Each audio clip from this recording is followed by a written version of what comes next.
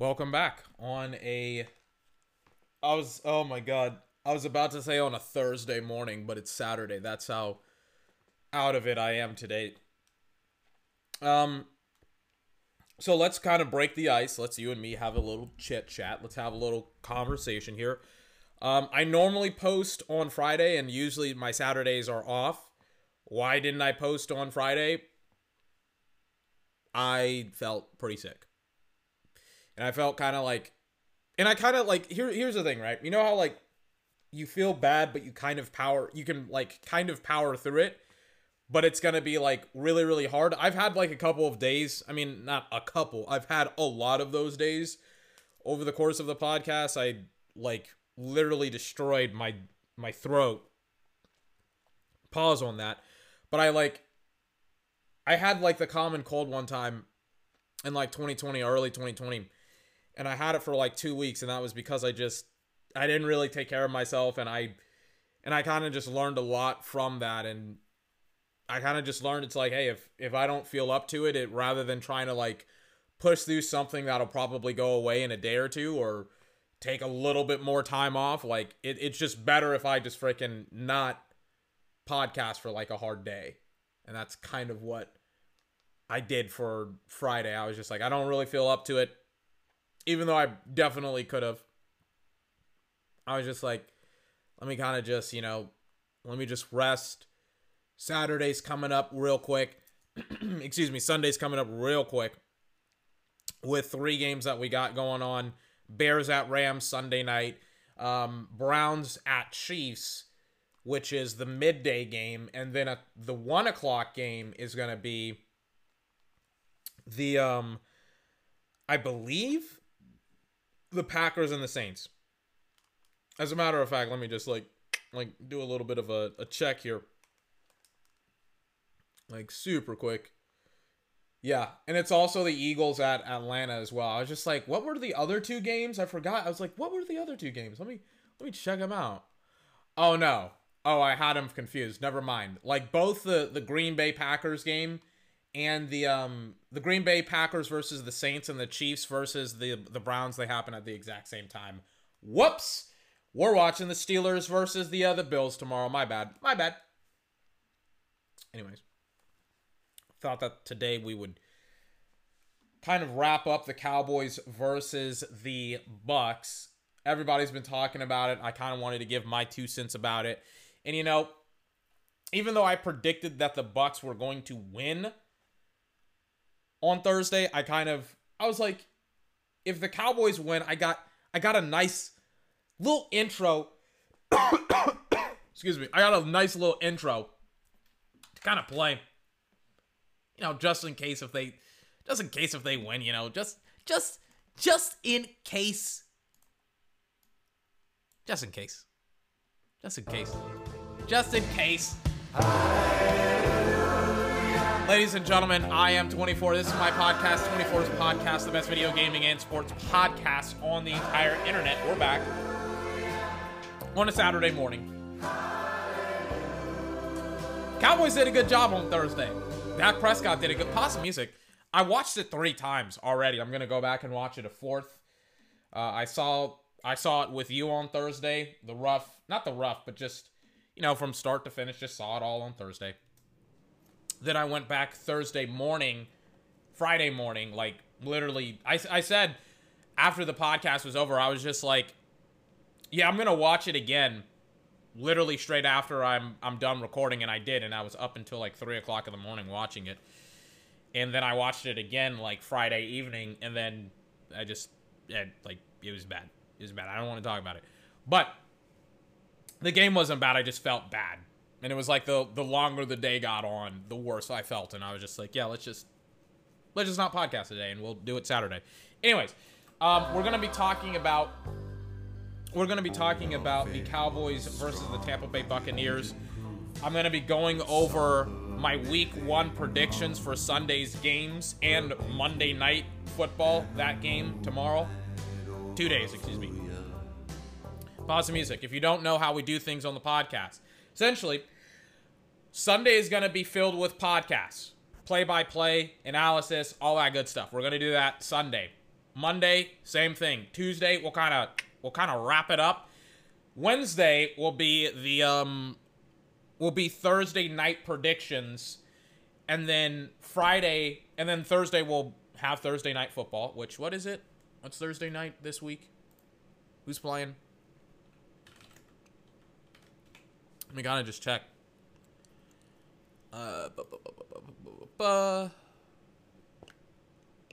It's Giants at Washington. Yuck. Boring. We'll watch that. Friday will be weekend predictions, which should have been today's podcast, and then Saturday I'm off to watch what I'm watching right now, college football, Ohio State versus Oregon. Pause my music, please. So that's kind of what we're going. That's kind of like what's going to happen in the next week, as well as in this podcast. Is there anything else I have to like tease before we get into it? No, we're just hitting the turf hard. We're hitting the ground running, ladies and gentlemen, here on 24's podcast.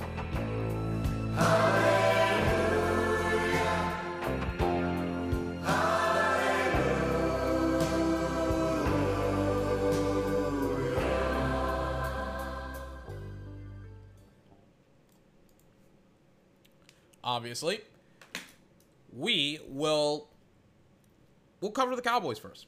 We'll cover Tampa Bay versus the Cowboys. A lot of weird conversations going on. I've listened to a lot of them, and some of them I've just like refused to listen because I'm just like, okay, this person is ridiculous. Also, I'm gonna have to talk about. There's so much to talk about because there's so much stuff going on, or that has been going on in the last couple of days. I'll get this out of the way super fast. Let me pause the conversation with the Cowboys and the Bucs, and let me kind of just go through some of the injuries and things of that nature that's been going on for the last couple of days. So first and foremost, Carson Wentz, who I think I've said this, but I'll reiterate and repeat. Carson Wentz, who I thought was not going to play tomorrow, is playing tomorrow. After a miraculous recovery where he should have been out for apparently week 1. He's coming back week 1. I don't know if he's being rushed. I don't know. I don't know. But he's coming back week 1. He'll play tomorrow. That's confirmed. I believe also Quentin Nelson is close to also playing tomorrow as well. So it's going to be a very, very interesting first game for Carson Wentz and the Indianapolis Colts. Hold on. They're doing a piece about Chris Olave. And I'll talk about this game as well. I'll kind of bounce around from subject to subject, so I apologize if I kind of am a little bit off today and disorienting. But at the same token, I've paused the conversation now on the Dallas Cowboys. I'm going to pause the conversation on the injuries and Carson Wentz and stuff like that. Let me kind of I like podcasting on Saturdays. I just need time off. I need one day off, but I like podcasting on Saturdays. It's fun because I get to watch college football. Jenny Taft reporting on Chris Olave, my number 1 wide receiver. He was spectacular against Minnesota. Now he's up against Oregon without Kavion or Kalavon or something like that, Thibodeau, and the other linebacker or whatever who was awesome for them. I don't know. Oregon aren't they a ranked team? Regardless, Ohio State's going to whoop them. Danny Taft talking about Chris Olave and how he came back to college. I had him as a top-tier player, as a top-tier wideout in last year's draft. I was very confused. I was shocked when people took him off their rankings board last year in the draft because I was just like, shouldn't he be in the draft? Shouldn't he, why aren't people ranking Chris Olave? I'm like, people are getting Chris Olave wrong, and then it took me months to realize this, but Chris Olave had decided he wants to play his senior year in college, and apparently the reasons why were he wanted to develop strength on the field, improve his yards after catch, overall leadership, and he loves college football in Ohio State. I can't really blame him for that. He'll be, probably another reason is that he's going to be the number 1 wideout in next year's draft, but I mean, he's back and he's a monster. Anyways, unpause the conversation on the injuries. So Carson Wentz is going to be back. They're going up against Seattle. I had it wrong initially. I thought they were going to play their season opener in Seattle. Excuse me, that is my bad. They were playing it in Indianapolis, which makes it significantly better for Carson Wentz because he doesn't do very well against noise, any type of noise. So we'll kind of see what happens there. I still expect Seattle to win that game, and I'll kind of get into my week predictions in probably an hour. We'll see. I got to talk about Tampa Bay versus the Bucks. Tampa Bay versus the Cowboys for probably an hour. Well, maybe 30 to 40 minutes. I always get my times wrong. So Carson Wentz, he's back. Ravens are absolutely getting destroyed when it comes to their players being hurt, especially significant players. They've re-signed Le'Veon Bell. Not re-signed, but they've signed Le'Veon to their practice squad. And who's the other guy? Latavius Murray. They also signed, I think, yesterday or on Thursday or something like that. They're all hurt. Like J.K. Dobbins, hurt. Gus Edwards, hurt. I think their third back, hurt as well. The UDFA, he's not hurt, but he's going to play. And on top of that, Marcus Peters, probably their best to second best cornerback, hurt as well. And by hurt, I mean Marcus Peters and Gus Edwards have torn ACLs. They're out for the entirety of the season. They both happened on back-to-back plays. That is not very good. And then who do the Ravens play? Oh, they play up against the Raiders. Oh, it doesn't matter. They'll still win. They'll still win. So, it's kind of a little bit of an update with injuries. Significant injuries kind of happening all around the league and all over the league and things of that nature that will easily and effectively impact some of the players and the teams in the league. You know, can Lamar Jackson win? I mean, I don't think the answer for Lamar Jackson ever needs to be, can he win without his backs? I think the answer is, like, can he kind of play at a deficit? And more specifically, not that he can play at a deficit specifically, but can he actually have some form of a passing attack for his football team? I think that's significantly more important than, like, him playing without his running backs or whatever, or any other narrative that I can spin out or whatever, I guess. So, anyways, let me kind of unpause the conversation about Tampa versus the Cowboys. So, essentially, the main... Hold on, let me unplug my computer. Like, the main... like, conversations I've heard... excuse me. I've heard about Tampa versus the Cowboys is that moral victories don't matter. They don't matter. You know, the Cowboys losing, as I write down Garrett Wilson's name, Ohio State's other awesome wide receiver. He just had a nice little catch. And write down Garrett Wilson. We'll talk about college football. We'll wrap up the weekend of football on Tuesday, not Monday. But, like, let me write down. I'm just writing. Sorry. But it's like a lot of people have essentially distilled down the conversation to, well, Cowboys didn't win, so that loss doesn't matter, right? Doesn't matter. Tampa Bay won. That matters. And the conversations are just inconsistent and inauthentic. Let me try and provide some consistency for you, right? So let me start off with Tampa Bay. Tampa... And I'll say something similar about the Cowboys here in a little bit. But Tampa played a really, really awesome and fantastic game. Excuse me.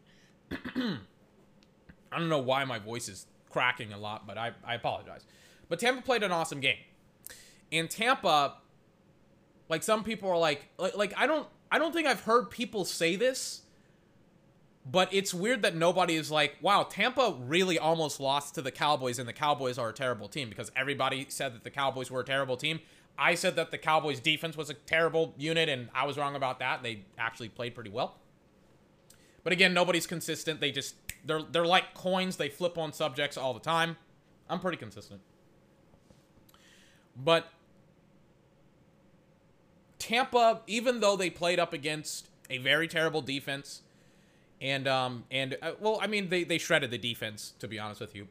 Even though they played up against the Cowboys, who were like 6-10 last year, and they weren't very good, Tampa should be very proud of that game. And the reason why, and they should still remain the 1 seed, regardless of whatever happens this weekend, because that was probably their hardest game of the year.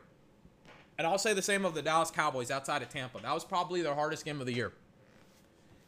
I don't think there's, and I looked at both of their schedules, and I have both of their schedules here. Tampa in the next 8 weeks will play up against the Falcons, Rams, Patriots, Dolphins, Eagles, Bears, Saints, and then Washington, the rematch with Washington. There is maybe one quarterback that's probably in the top 10 in quarterbacks, and that's Stafford with the Rams, and then everyone else is like question marks. Like some of the quarterbacks, some of the teams, I don't even know who their quarterbacks are going to be. Like the Saints in week 8, it's just like, is it going to be Jameis Winston or Taysom Hill? But it's like none of the quarterbacks that they are going to play up against in the next 8 weeks are going to be Dak Prescott. And yes, did the defense suck? Was it kind of terrible, on Thursday? Yes and no. And the reason why it's a yes and a no is because the Bucs' run defense was fantastic. A lot of people are slinging the narrative around that Zeke needs to get a bajillion carries so that way he can have a bajillion yards. And I hate to break it to you, but that's not how running backs work, right? It is, well, technically it is and it isn't. But for the most part, it's like if you're a running back and if you have really, really good yards per carry, you'll be able to really, like that's more important, Yards per carry is significantly more important than carries. Because if I give Zeke the football like 30 times, going at the rate that he was going, he would only have 90 yards. Okay? Like, that's not acceptable. He had 3 yards per carry. The cool thing about literally being on a computer is that I can literally Google people's statistics. He had 3 yards per carry. He had 11 attempts, 33 yards. That's terrible. I don't know what to tell people. He wasn't very good on Thursday. Like, some people are going to be like, well, he was great in the pass protection. It's just like, I can get a fullback to do that. But more specifically, Tampa Bay's defense was fantastic. They were able to shut down Ezekiel Elliott. And more specifically, Dallas really didn't even... it's twofold. They were able to shut down Ezekiel Elliott. But then at the exact same time, Dallas was just like, yeah, we're not going to play against Vita Vea and Ndamukong Suh and JPP and Shaq Barrett and Levante David and Devin White and Antoine Winfield Jr. We're just not going to run our offense through those guys. We're going to lose by a larger margin. So Dallas was like, we're going to attack your weakness, which is your secondary. And I've always thought that their secondary was weak. I was just like, and I think I said it before the podcast, and I'm kind of like, I'm kind of angry with myself that I didn't emphasize that they have a weak secondary over and over and over again, but, it's my bad. It's not Tampa's. But yeah, Tampa has a weak secondary, and Dallas attacked that weak secondary over and over and over again. But make no mistake, like, Dak was a handful, and we'll get on Dak significantly, not significantly, but we'll talk about Dak longer, kind of going later on in the podcast. But what Dak did as a quarterback was and I talked about it during the broadcast. I was like, he changed plays. He made adjustments at the line of scrimmage. He took advantage of the constant blitzing and pressures that Tampa Bay was throwing at him, right? Like, he got blitzed. I don't know how many times he got blitzed, but he got blitzed for the majority of the game because Todd Bowles was like, he's going to react badly to this. He's coming off of an injury. He hasn't played in a year. Like, some of his other players were hurt for, like, the majority of the year. I'll talk about La'el Collins' suspension when I talk about the Cowboys. But it's like all of that stuff that Todd Bowles was trying to sling at Dak Prescott. Dak Prescott was like, I got it. I know how to deal with it. I can deal with it. Let me adjust. Let me make sure that I know what I'm doing. Or not know what I'm doing, but let me adjust that. Let me adjust to the defense so that way we can just avoid some of their best players. They nullified their best players. It was incredible to watch. And it's just like, if you're a Bucs fan, it's just like, and if you're like angry, or if people are worried about the Bucs, and I'm surprised that this isn't getting more airtime. If people are worried about the Bucs, they really shouldn't be. defensively. Because again, Falcons, Matt Ryan's not a top 10 quarterback. Matt Stafford isn't a top 5 quarterback. Mac Jones, love him. We'll see where he falls. Same thing goes with Tua. Eagles, Jalen Hurts may not even be top 15. Bears don't even know who your quarterback is. Same thing with the Saints in Washington. I think Ryan Fitzpatrick, he may or may not be starting during that game. It's really hard to know. It's really hard to tell. So, in the case of Tampa and their defense, it's just like they did exactly what they wanted to do. They blitzed against a lesser quarterback that can't make adjustments at the line of scrimmage. They easily would have been able to have overpowered. Like, let's say if that was, like, a perfect example is going to be Andy Dalton on Sunday night against the Rams. We'll watch and see how terrible he will play tomorrow. Like, we'll get a front row seat. Sitting in my chair right now, we got a front row seat to see how terrible, how horrible Andy Dalton will be tomorrow, right?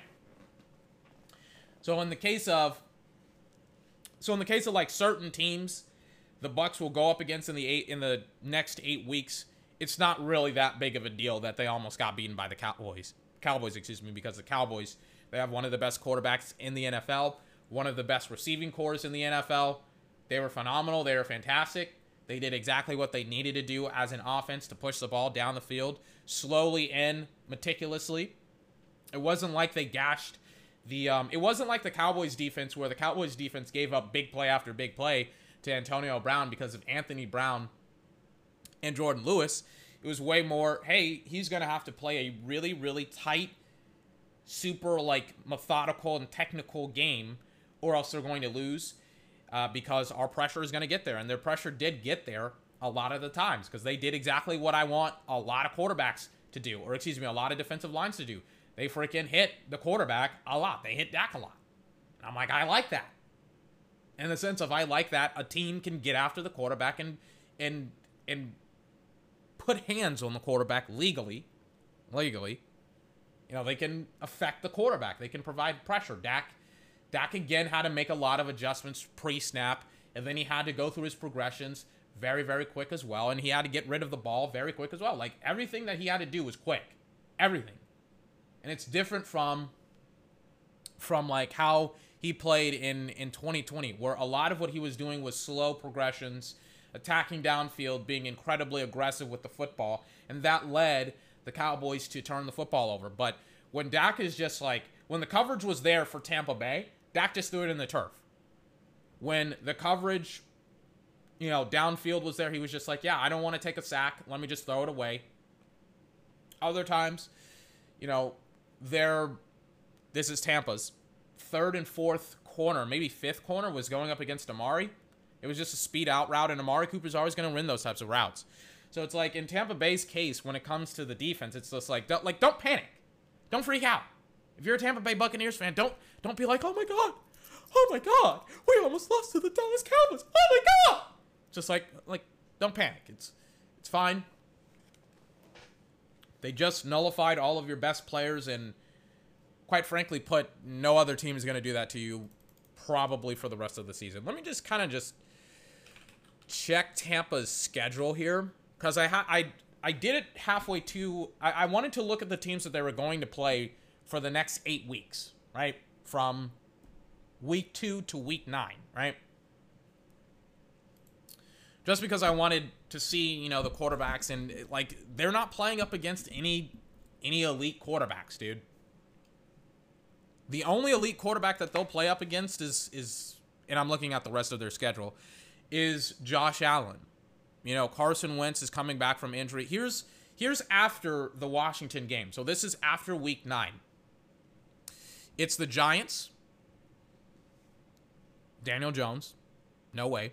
Colts. Carson Wentz. No way. Falcons again. Again, Falcons, pretty bad football team.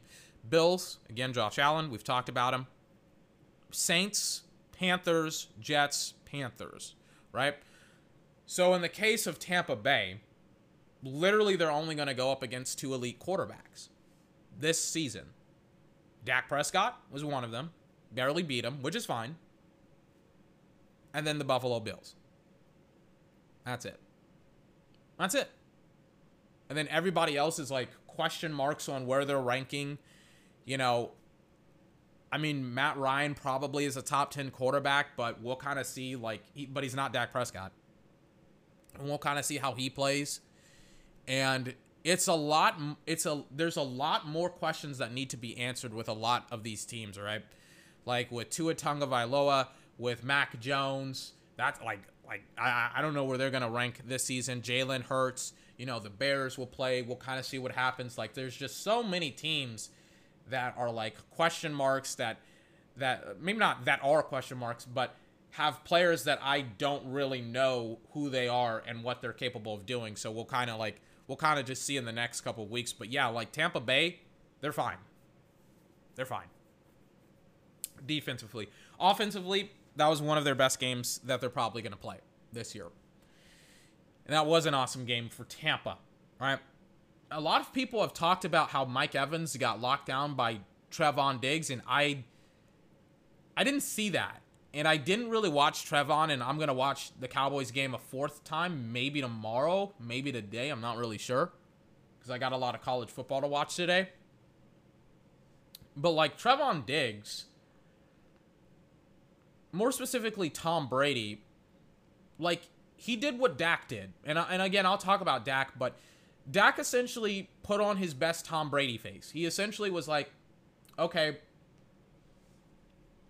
I don't need to attack downfield. I don't need to stretch the field. Like, if they're going to blitz and if they're going to give me man to man and they're going to take 7, they're going to bring 7 or 6 guys, why not just check it down? Why not just make the easy completion? Why not just make life easier on the team and for myself and just not give up key and critical turnovers or significant losses or whatever? It's just like, so that's what Dak was doing. He was just like, yeah, I'm not going to give the defense the ability to significantly affect the game. That's exactly what he did. He just was like, yeah, we're just gonna matriculate the ball down the field. All right. So in the case of like Tom Brady and his offense and Mike Evans, I felt like they took advantage of the weaknesses of the Cowboys the same way that the Cowboys took advantage of the weaknesses of Tampa Bay. I felt like Brady was like, okay, Micah Parsons is a rookie. Anthony Brown is terrible. Jordan Lewis is terrible. Let me attack those guys over Trevon Diggs and let me force the Cowboys to adjust, which they kind of never did. And Chris Godwin also popped off as well. Let me force the Cowboys to adjust before I adjust. And that's kind of what Dak did as well. Dak was like, okay, let me attack this James Dean guy who constantly is just giving up big play after big play against Amari Cooper and Michael Gallup, playing the X or whatever. Let me just attack that guy specifically, because if I attack that guy, they'll have to adjust because he's playing on the weak side. He's playing the X. They'll have to adjust. And when they adjust, when they, put a safety, when they play cover 2, essentially, when they put a safety over the top, when they have 2 deep safeties, let me then go and let me attack this guy in the slot. And that's kind of what Tom Brady did. So I don't know. And by the way, like Mike Evans, he had 6 targets for 3 receptions. Like 2 of those targets, and I'll have to go back and watch every single one of his targets. Like 2 of those targets were kind of bad by Brady. Like, I'll admit. Like, a couple of them were just bad balls. One of them was like tipped. I don't know, man. I think all 3 of his, to be honest with you, I may remember like 3 targets that just went awry. Like 3 of those targets were just bad, dude. And I don't really blame him. Excuse me. I don't really blame him for, dropping some of those passes, for having incompletions, things of that nature. And I don't really blame Brady for not going to Mike Evans. Like, whenever people are like, you gotta get your number one, they want to be nerds about it. Like, you gotta get your number 1 wide receiver involved in the game. Like it's no, you don't. No, you don't. Not if everyone else is eating. Not if everyone else is scoring touchdowns. Not if they haven't stopped everyone else on your team. If they're providing so much attention to your number 1 wide receiver, or you're able to make all of the, you're able to have all of your offense essentially be against that number 1 guy, or excuse me, against their number 2 and number 3 guys, then freaking attack their 2s and 3s. Like, don't just attack to attack, It's kind of how you do things is so important as well. And Tom Brady was like, yeah, I don't feel the need to go and target Trevon Diggs against I don't feel the need to target Mike Evans working against Trevon Diggs because we're just making all of our offense on everyone else, right? Speaking of Brady, Brady played fantastic. Brady played fantastic, you know, considering that his team had 4 turnovers, really 3 that counted because the Hail Mary interception didn't go for anything. It was at the end of the half, so it was technically 3 interceptions. Like, it's like Brady, he played fantastic. And it was very much vintage Tom Brady. It was mid-season form Tom Brady. I thought we would not see him for maybe a couple more weeks. And nope, Tom Brady's like, I'm mid-season. I'm ready to go. He's ready to go. So is Tampa Bay. Rob Gronkowski had 100 yards. He had a hundy. He had 2 touchdowns. AB had 2 touchdowns. Chris Godwin, I believe, didn't he have a touchdown?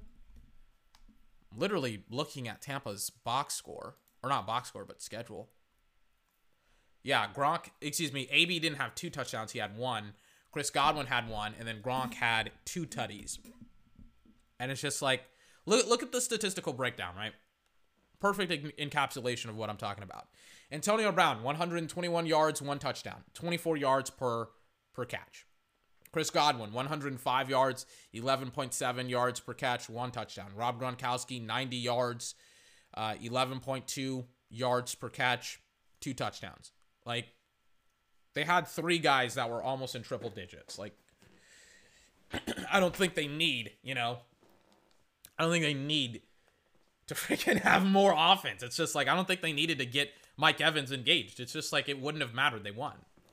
They scored on almost every single drive that they were on, the drives that they didn't turn the football over. And again, that wasn't, let me pick up the bottle cap that I just dropped. It wasn't for like a lack of like, okay, I don't think it was for a lack of like Trevon Diggs was locking down Mike Evans. I don't think it was. I think it was more along the lines of that Brady just literally almost put 3 guys in triple digits in the game. That's just my opinion on it. And I don't think that Brady needed to change something that wasn't broken. I think he was just like, it's not my job to adjust. It's not my job to go off of what's working. It's your job to force me to go off of what's working. So Tampa Bay played a phenomenal game. They'll probably be back in the NFC Championship game again. Because, again, they're not going up against a quarterback like Dak Prescott.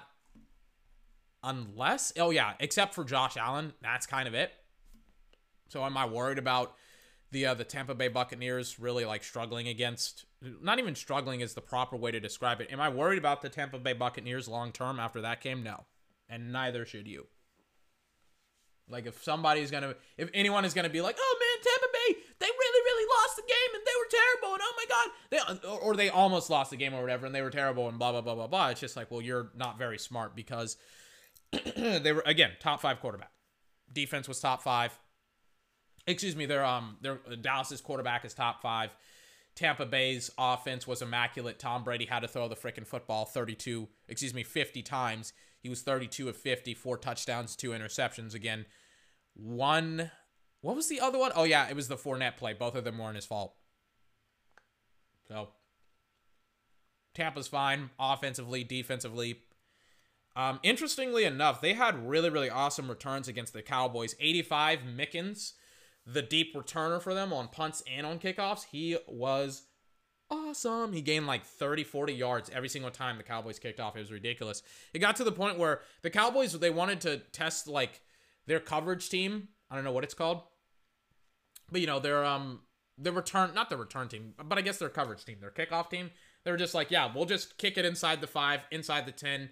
And it backfired on like 3 or 4 different possessions. It was really bad for the Cowboys offensively, or defensively, because it was like, why are we starting at Tampa's 40-yard line? Why are we starting at their 35? And it got to the point where they were just like, yeah, just boot it out of the end zone, just get it out of the end zone. I remember like hearing people, I won't say who, but I remember hearing people like have this discussion of like, and we'll talk about Greg Zuerlein here in a couple minutes. I remember people were like having this weird discussion and conversation about like how Greg Zuerlein has just lost leg strength and leg power and he can't kick off. And I'm just like, well, if that was the case, number one, the Cowboys defense, or not defense, but the Cowboys special teams would literally just put out Anger, their punter, and he would just do kickoffs. It's not like super uncommon. And number two, it's like if a kicker can't like kick off, then it completely devalues them as a kicker. Like let's be intelligent here, right? But yeah, Tampa Bay played awesome. Tampa Bay's probably going back to the NFC Championship game, but we already knew that. They were fantastic. They're phenomenal. Not a lot to worry about Tampa. I'm not even worried about them defensively. And again, it's just like, watch them week 2. Watch Tampa Bay week 2 against the Falcons. Tell me what you think of Tampa week 2. If there's like any doubts about Tampa, just watch them week 2. And of course, Brady had the game-ending drive that sealed the fate. Excuse me. I don't know why my voice is breaking. Let me take a swig. Hold on.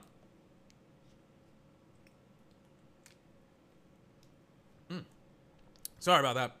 But of course, Tampa had the game-ending drive that essentially ended Dak Prescott's beautiful night of football, where Tom Brady, walked out, jogged out on the football field, made big play after big play with like less than a minute to go. Everybody's saying like, well, Dallas needed to have taken time off the clock. Tampa, like, give credit to Tampa Bay. They had all 3 of their timeouts left, and they prevented Dallas from scoring a touchdown. And then Brady had like 1 timeout left, a lot of time. Like, that's what happens when you save all of your timeouts. It's like that, like, that's what happens. They have time to operate. They have time to win. It's not like Dallas was just like, oh man, like, oh crap, like they just mismanaged the game. Like, again, the majority of the quarterbacks in this, like in the league, would not have gone up against Tampa or Dallas on Thursday and have won that game. Like, Patrick Mahomes, Aaron Rodgers, Tom Brady, Dak Prescott probably are the only people that can win that game. Probably not Russell Wilson, and probably not Josh Allen. At least in my opinion. We'll see. But yeah, like, Tampa Bay played fantastic. There's nothing to worry about. They're going to go in and they're probably going to win, like, initially I just said like 15 games. Probably accurate. Probably win like 15 games. We'll see. So that's kind of the Tampa Bay side of it. Complete and utter dominance on the offense. Struggled a little bit. Oh yeah, I forgot to talk about the running game for Tampa, because Tampa Bay's running game was terrible. Both teams, their running games were terrible. It was not because of a lack of trying. Leonard Fournette had 9 carries, 32 yards. I'll say the exact same thing about Zeke as I will say about Leonard Fournette. I don't need to see Leonard Fournette attempt to get more yards, because he's not getting any yards. They didn't get any yards with Leonard Fournette. They didn't get any yards with Ezekiel Elliott. And again, give credit to where credit is due. Dallas had played a very, very solid game when it came to run defense. That's why the running game for the Tampa Bay Buccaneers was essentially stifled and essentially stalled out, because it's just like, wait, like, we can't do anything against the Cowboys. Why would we give Leonard Fournette or Ronald Jones the football more? They both had less than 4 yards per attempt, which is terrible. Why would we give them the football more? To not gain more yards in the running game? Like, I don't get it. Apparently people just like hitting their head really hard on a wall over and over and over again to see if their skull will crack, which, spoiler alert, it definitely will. Let me turn off my AC here. Hold on.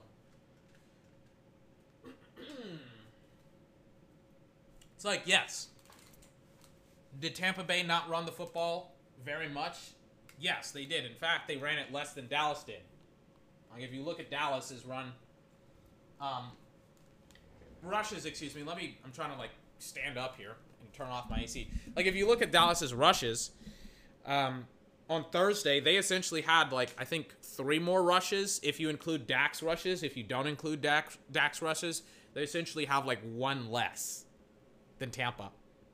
It's like, no, like, They had tried to establish the run. Not even tried to establish the run. They tried to generate something from the running game, and when that was obvious that that just was not going to happen whatsoever at all, they were just like, cool, we're just not going to try and screw our quarterbacks over. God rest his soul. I always mention Kobe Bryant and the isolation thing that he did. Like LeBron James, when they were at the Olympics, he was kind of like mocking Kobe, and he was like when he freaking flicks his fingers out of the way, that means get the hell out of the way.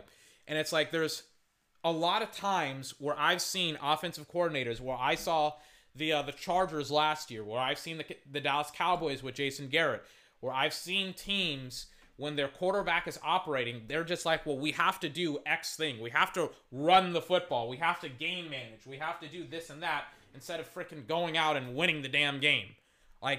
People are like, well, let's do this arbitrary thing that isn't working because X player or X ridiculous reason. Like in basketball, right? If the 3-ball wasn't working, and if the inside game was, like if the perimeter shots, if the 3-point shot wasn't falling, why would you shoot more threes? Take it on the inside, and the vice versa. If freaking they have an awesome interior defense in basketball, why are you trying to drive on the inside when you're like shooting 60% from the 3-point line? It's just like, do what works. And what worked for both teams that day wasn't running the football. It was what? Throwing it significantly. Throwing it how many times? Like both quarterbacks threw it over 100 times combined. Dak threw it 58 times. Tom Brady threw it 50 times. Like, are you trying to lose the game? I mean, I don't think the Cowboys were. They would have lost the game, again, by larger margins, if, guess what? They'd run it. Same thing goes with Tampa. Tampa, if they run the football 30 times, they're not winning that game. So, yeah, don't run the football if it's not working. That's stupid. So, yeah, Tampa Bay, 15-14 wins. Played phenomenal. Played great. Even their defense shut down Cowboys' rushing attack. Fantastic job by Tampa and Tom and all that good stuff. So let me kind of slide on over to, yes, the Dallas Cowboys. Them Cowboys. I did not expect that. I don't think anyone did. 4 turnovers. Dak coming out, throwing almost 500 yards. Technically, it was like 408 yards, I believe. Let me switch over to the Cowboys box score. 403 yards, 3 touchdowns, 1 interception. I have his statistics written down in my journal. Dak was 72% from the field. He played absolutely phenomenally, right? And I'll start there with Dak Prescott, and then we'll end with the defense. Yeah, like, Dak and the Cowboys are now the Cowboys have a top 5 quarterback. Congratulations to Jerry Jones for getting a top 5 quarterback and almost not paying him. Stephen Jones was right when he's like, one of the biggest mistakes in my entire life as an executive for the Cowboys was not paying Dak Prescott earlier and sooner, because, yeah, he's top 5. What a surprise. It's almost as if, some just idiot with a microphone has been saying that for the past 3 years. It's just, oh my God, like Dak Prescott, top 5 quarterback, top 10 quarterback. Let's not pay him for like 2 years straight. And then on the 3rd year, after we stunk, let's pay him. Okay? All right. But yes, Dak Prescott, and I'll have to emphasize this point, right? Whenever a quarterback throws for like 72 yards, or 72% completion percentage, not 72 yards, 72% from the field, that's like Drew Brees level numbers. That's like, you're one of the prolific... You essentially had a game that's similar to the most prolific passer in all of football, in the history of the sport, and Drew Brees. So it's nothing to like scoff at where you're just like, oh man, like Dak Prescott just had a 400-yard game. That doesn't matter. They lost the football game. And again, the conversation that I've seen around, on the airways, on the internet, is that the Cowboys lost, Dak's performance doesn't matter, blah, blah, blah, blah, blah. And it's just like, well, hold on a minute. People for years have been talking about padded numbers and padded statistics and all this other crap, but when he actually doesn't have, according to most people, and we've talked about this ad nauseum on the on the podcast. Dak doesn't have padded numbers and statistics. We can go over this at a later time and date. We can review this, not go over this. We've gone over this multiple times. Like, we can review this at a later date, but right now I kind of want to say single-minded focus, right? When Dak has great numbers, has a great performance, people are like, well, it doesn't matter, they lost, right? Well, it does matter. 1,000% matters. And just because they lost, just because the outcome isn't the outcome that you wanted, it doesn't mean that the process wasn't important to the outcome, right? Because they could have won that game. You can't just throw away everything in a loss just because it's a loss, right? So, Dak came out swinging 42 of 58 again. They essentially said to Dak Prescott, listen, we're not going to have you throw the football deep at all this game, right? They had him throw very, very quick intermediate passes, these lateral passes, screen plays. Kellen Moore, again, did a great job setting up a lot of the plays that Dak Prescott would take advantage of the Tampa Bay Buccaneers with. And they were like, yeah, we're not going to let you get destroyed, and we're certainly not going to let their best players be involved at all in this game, period, in a discussion. So it was quick throws and a lot of processing by Dak. I talked about it on Thursday. A lot of pre-snap adjustments. That's him doing hand signals. That's him audibling at the line of scrimmage, telling his guys, his offensive linemen, to switch up the protection schemes. Because it's not as simple sometimes as like a zone scheme. Like, hey, like if this guy comes into this area, you block him or whatever. It's a lot of like, hey, we're going to have freaking, it's very similar to how Brady pass protects. It's a lot of, well, hey, you have this guy, Connor, you're going to be matched up against Vita Vea, and you may get a combo block with Tyler Biadasz, things of that nature, right? It's a lot of that for the Cowboys. Dak had to communicate all that. He gave his wide receivers, specific, I don't want to say commands, because that's not really the description of it. He gave his receivers, like, what's the word I'm looking for? Chances, I would say. Because he took advantage of certain guys that Tampa Bay was leaving, just wide open for Dak to take advantage of. Like James Dean and like the slot guy.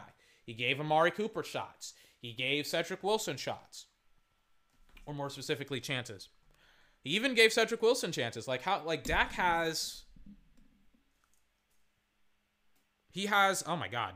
I'm looking at the box score. He has 1, 2, 3, 4, 5, 6, 7 players on his team that caught more than 3 passes. All of those players had more than 20 yards, right? Which is a lot. Amari Cooper had 13 receptions. CeeDee Lamb had 7 receptions. Dalton Schultz had 6.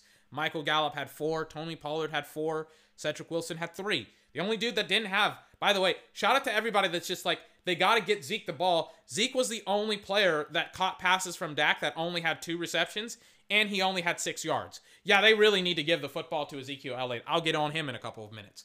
But yes, what Dak was capable and able of doing for the Cowboys was very rare. It was a very rare performance. Again, 72% from the field is extraordinarily rare for a quarterback, especially when they have a high volume of passes and yards. That's you don't find that combination really at all in the NFL. And Dak does it essentially on a week-in basis. Week-out basis. Dak will probably, to be honest with you, be in the MVP caliber, not MVP caliber, excuse me, I don't know what's wrong with me today. He'll be in MVP contention this year, as I see Oregon score on Ohio State. First touchdown of the game. Took a whole quarter. Took an entire quarter for Ohio State to really give up a tutty. Sorry about that. But, Dak will be in MVP contention. Dak will probably shatter the single season passing record, which I think was set by Big Ben, which was 5,300, maybe 5,500 yards. I can just look it up. Hold on. He'll surpass it. The dude gets 400 yards like it's nothing. Let me look up the all-time season in passing yards. What is it?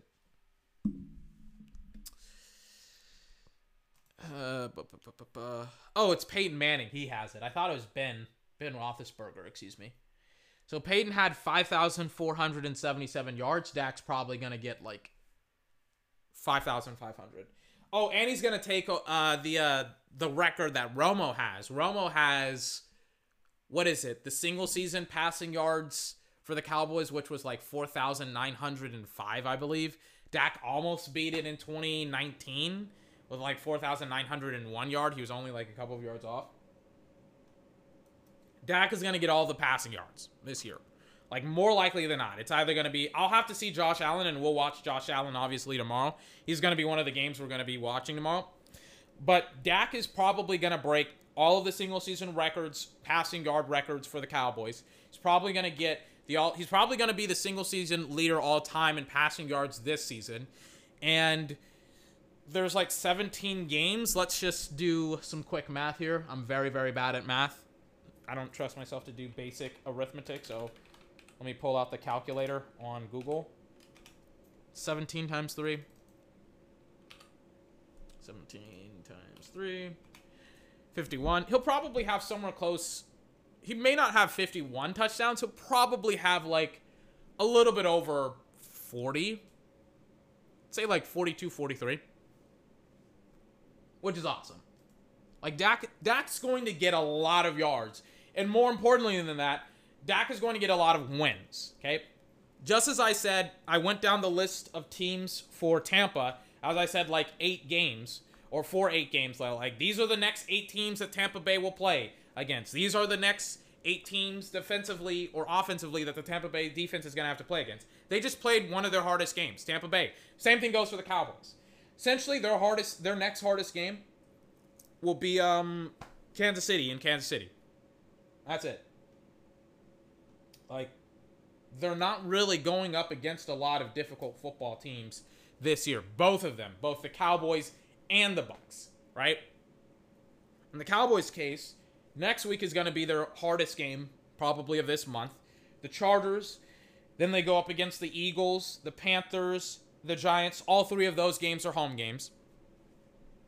Then they go up against the Patriots, the Vikings, the Broncos, and the Falcons. So, essentially, none of those quarterbacks are top 10 or top 5. Maybe you could say Justin Herbert. We'll see. He was awesome last year. Yeah, you could say Justin Herbert's a top 10 quarterback. I don't really have a problem with it. I just love how a couple of years ago, people were just so freaking hypocritical because they said that you can't put a rookie quarterback in the top 10 because Dak Prescott was that rookie quarterback that people were talking about being in the top 10. I love how hypocritical people are. I never forget. I forgive, I don't forget. But yes, like, it's essentially Justin Herbert and then question marks. Very similarly to what the Tampa Bay Buccaneers have. It's just like maybe like one guy and then question marks. So Dallas, offensively with Dak, like, they're not going to have a game that is played that tight unless Justin Herbert just plays out of his mind. Like, essentially, they're just not going to have another game like that for about 2 months. And again, it's very similar to Tampa because they're not going to have a game like that for, again, another 2 months as well. And it's just like, again, speaking of the Bucs, like, when it comes to the running game or the Bucs defense against the Cowboys running game, it's like, yeah, like, the Bucs were able to stop Ezekiel Elliott, and we'll talk about Zeke here in a couple of minutes. They were able to shut down Dallas's running game and things of that nature, but do I think that Dallas will throw the football almost 60 times a game for the entirety of the season? No, I don't think so. I think their running game, I mean, it should be better. It should be improved, and Dak should come back. Not Dak, but Zeke should come back and do something in the running game. I don't think he'll be hot garbage for the entirety of the season, but Zeke in the Cowboys running game, I mean, show me, like, everybody's like, well, they should have ran the football more. What does that do? What does running the football do here, right? Are we just arbitrarily running the football to just say that, to just make an obvious like observation, like, oh my gosh, they didn't run the football more, right? Or it's not the football more. They didn't run the football a lot. It's like, yeah, they didn't run it a lot because Zeke had, checks statistics, 11 carries on 33 yards, for 33 yards. He had 3.0 yards per attempt. Or yards per carry. He was terrible. He was worse than Leonard Fournette and Ronald Jones, and both those guys fumbled during the game. But they had like 0.6 and 0.4 more yards, which is terrible, but it's not as terrible as Zeke. It's like, tell me why they should have run the football more. He wasn't going to get any more yards. Just handshake that your running game isn't very good. Just handshake that. Just agree. Just be like, yeah, like it's not very good. Just say that. Because it's not. Like, it's nothing special whatsoever. Take a look. Just take a look. Who's their right guard? Oh, it's Connor McGovern. Who's their center? Oh, it's Tyler Biadasz. Well, if you, like, and I've heard people be like, well, I don't like Tyler Biadasz. He hasn't earned the starting job at center. And then it's like Connor McGovern is coming in for the All-Pro, and he's going up against, like, one of the best rushing defenses. Excuse me, not one of the best. The best rushing defense in the NFL. Why would you run the football against that? That literally makes no sense. That's just like, again, banging your head into a wall, trying to see if your skull won't crack open, which it will. It's obvious. Doesn't make any sense. Would I like to see the Cowboys help Dak out by not throwing the football 58 times and taking the pressure off of him just a little bit? Yeah, of course. But at the exact same time, it's just like, I said it during the game. I was just like, win the damn game. Win it. Do what works and win. You're away. You're in hostile territory. You're playing up against Tampa. Win. Don't pretend like you're not freaking getting all of your yards in the passing game and you're getting like none of your yards in the running game. Win. Like Al Davis said, just win, baby. Just win. I'm all about winning. I love winning. It's like the best thing ever. And it's like people are like, let's win, but let's win our way. Let's win as long as Ezekiel Elliott gets a bunch of carries. Fuck that. Don't fucking, and now I'm gonna curse. Fuck that. Don't fucking just let Zeke get a bajillion carries arbitrarily. Win the damn game. Okay? You're not winning if Zeke gets 30 carries. You're going to lose. Because 30 times 3, because again, his yards per carry, even I can do this very simple math. 30 times 3 is what? 90. Okay? Specifically, he had 11 carries, so 3 times, yeah, I mean, oh my God, I'm tripping up myself. 30 carries, which is what a lot of people want Zeke to get, or 20 carries, or however many arbitrary carries you want Zeke to have, just times that by 3, okay? And then you're like, wait, he's nowhere even close to 100 yards. He would have to get a stupidly high volume of passes. And all of the, not passes, but carries. And then take all of Dak's passes, take away like 20 additional passes from Dak, so he goes from 58 to 38, and it's just like, oh my God, Dallas probably loses that game by double digits. By like 2 to 3 more scores. Like, do people not understand how this works? He was awful. Don't give him the ball. Do not give him... Notice how he never did the feed me thing? Else he should, because he was terrible. Didn't do it at all that game. He was terrible. Don't ever tell me that the Cowboys should arbitrarily run the football when there was absolutely no reason for them to do it when they were terrible at running the football. 11 carries, 33 yards, 3.0 yards per carry. Give me a fucking break. Your quarterback is slinging it all over the turf, and people are like, I hate that Dak Prescott threw the ball 58 times. I love it because they almost won.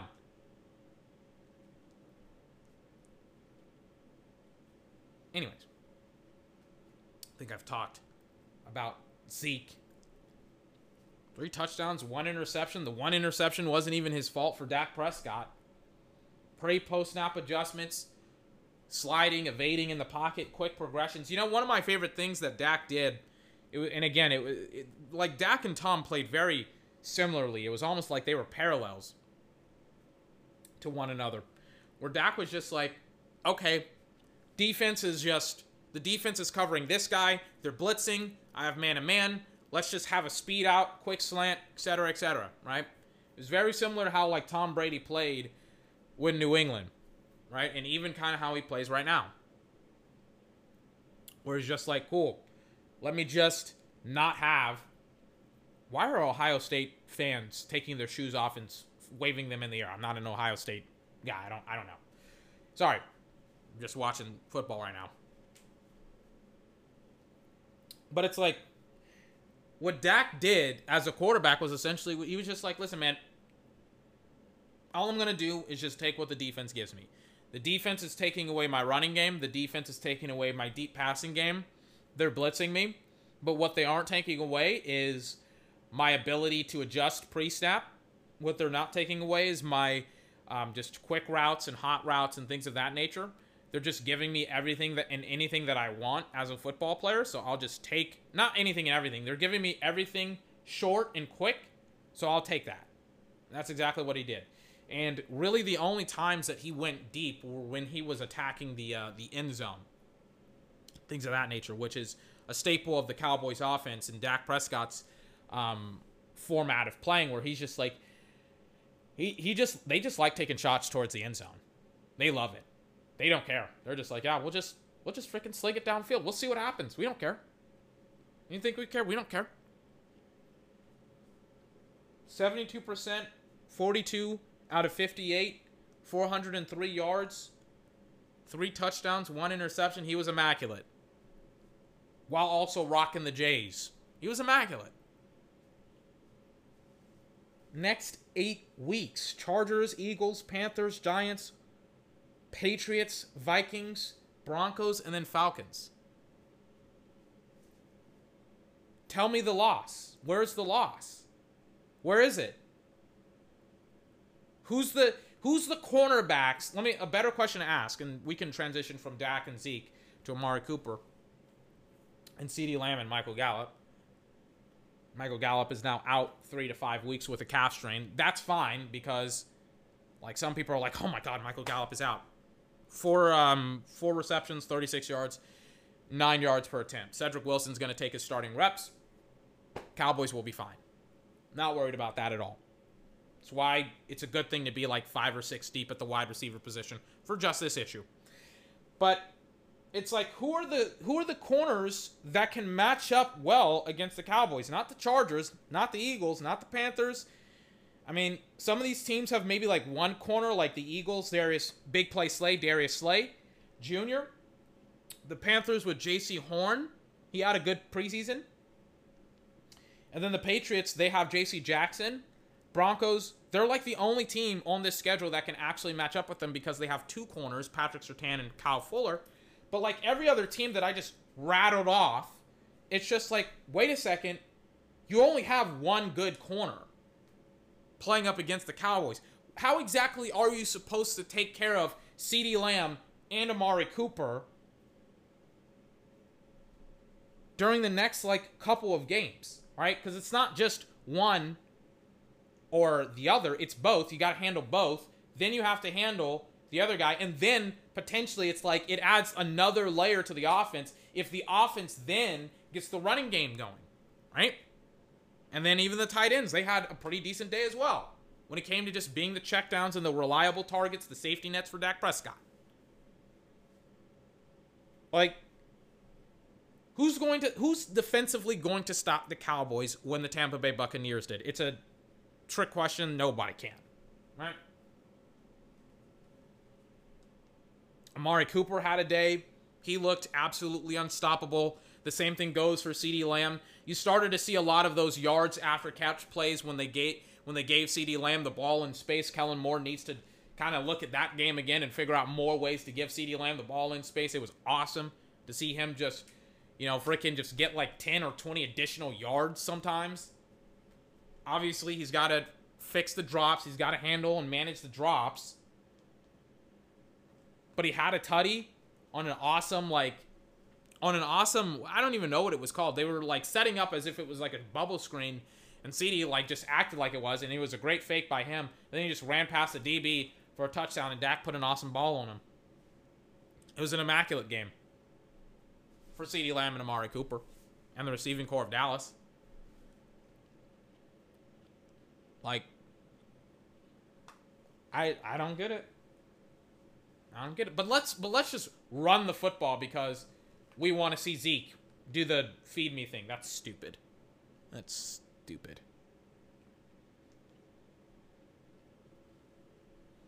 Dallas's wide receivers were immaculate. Their quarterback was even better. Their running back sucked. I said it before, I'll say it again. I was like on the fence, especially when Chris Sims said it. He was like, listen, man, I don't really know how big the Zeke thing will play into. I got to see the Zeke weight loss thing to believe it. And I was way more, like, whenever people said to me, like, oh, man, the Zeke thing, like, Zeke lost weight. Zeke lost weight. Oh, my God, he lost weight. I don't know why my voice got so high, but, like, whenever people were talking to me about Zeke losing weight, I was like, bro, he's a power back.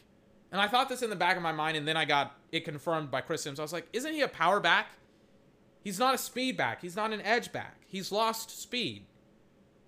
Why are we clapping it up for Zeke losing weight? He needs to be like 230. He's 218. Why is he 218?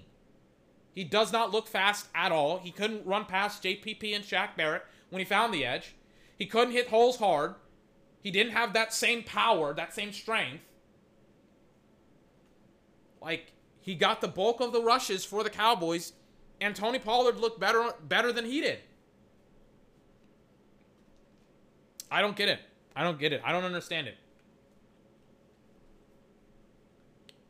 Zeke was terrible. We'll see what he does next week, because next week they're going up against the Chargers. I don't know how good their run defense is. We'll kind of see what happens tomorrow. But where's the lie? Show me the lie. Show me why. Like, tell me why the Cowboys should have run Ezekiel Elliott, and I'll tell you like 80 reasons. I'll tell you a reason why they shouldn't. A reason.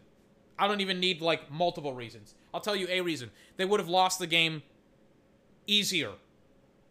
Or not easier, but they would have lost the game more handedly.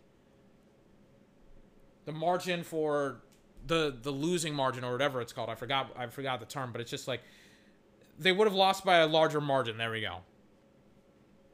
If they had ran the football, some people would have just done the idiotic thing and said, well, they still would have lost regardless. But it's just like, you're not, hey, pay attention. You're not paying attention. Okay. It's not about, again, whether or not you lose. It's the process in which that you do sometimes. Right? It's like, it is about winning, but sometimes it's like, did I win or lose by 2 points or 3 points or 7 points or 6 points or 5 points or however many points? Like, sometimes that matters, especially against the competition that you're facing off, just as much, so, and slightly less, just as much or slightly less than like whether or not you win or lose, right? I know it's a little bit confusing. I'm not speaking very well. I apologize.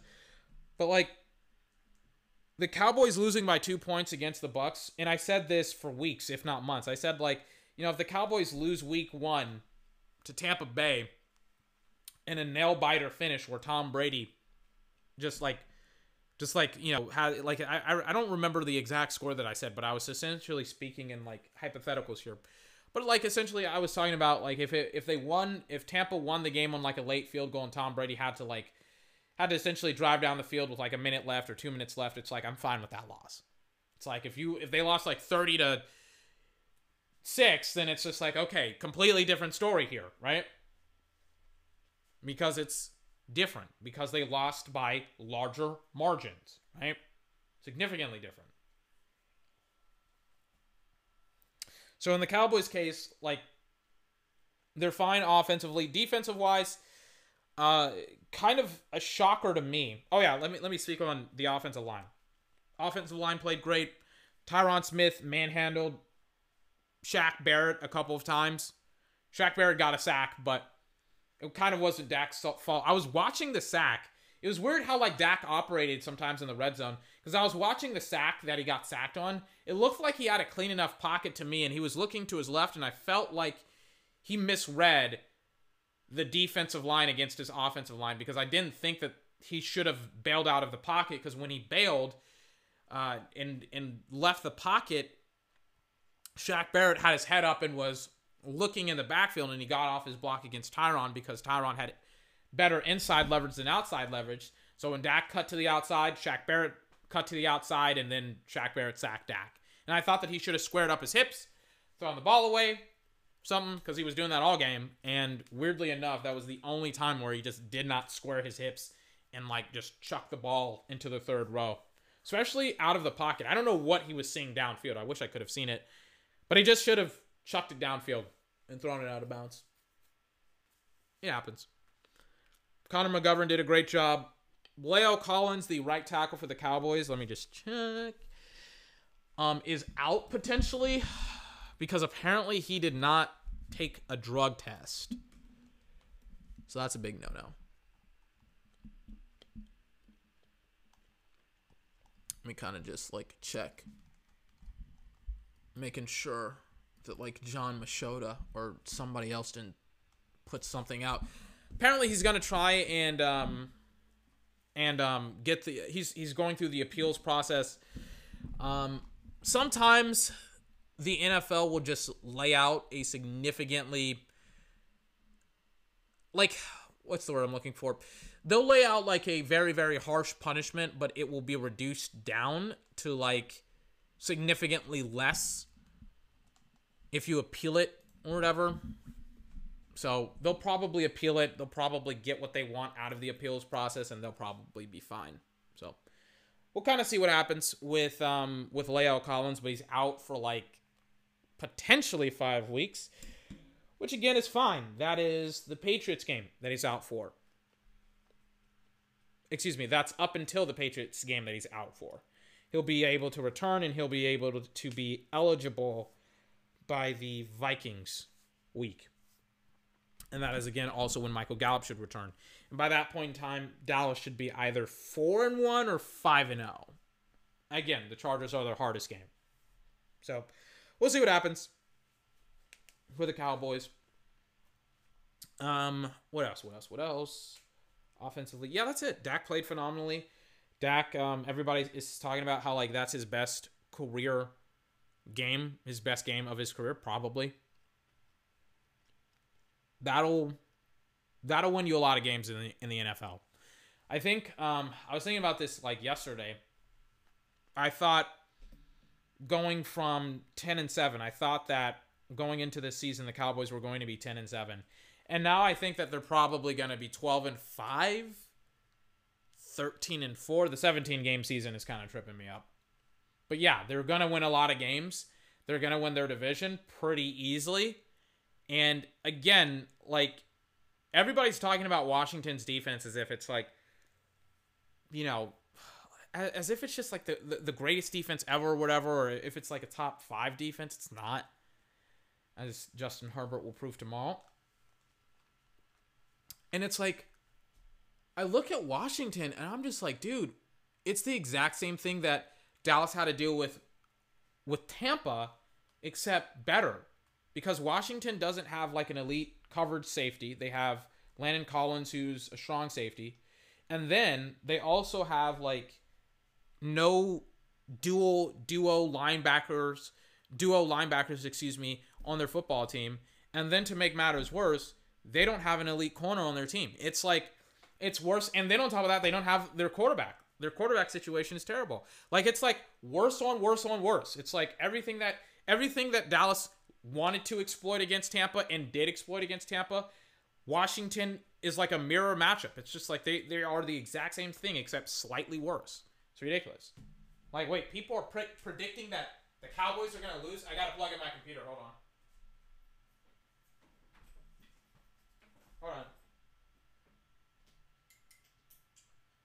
It's weird. It's like people are predicting that like the Cowboys are going to lose to Washington.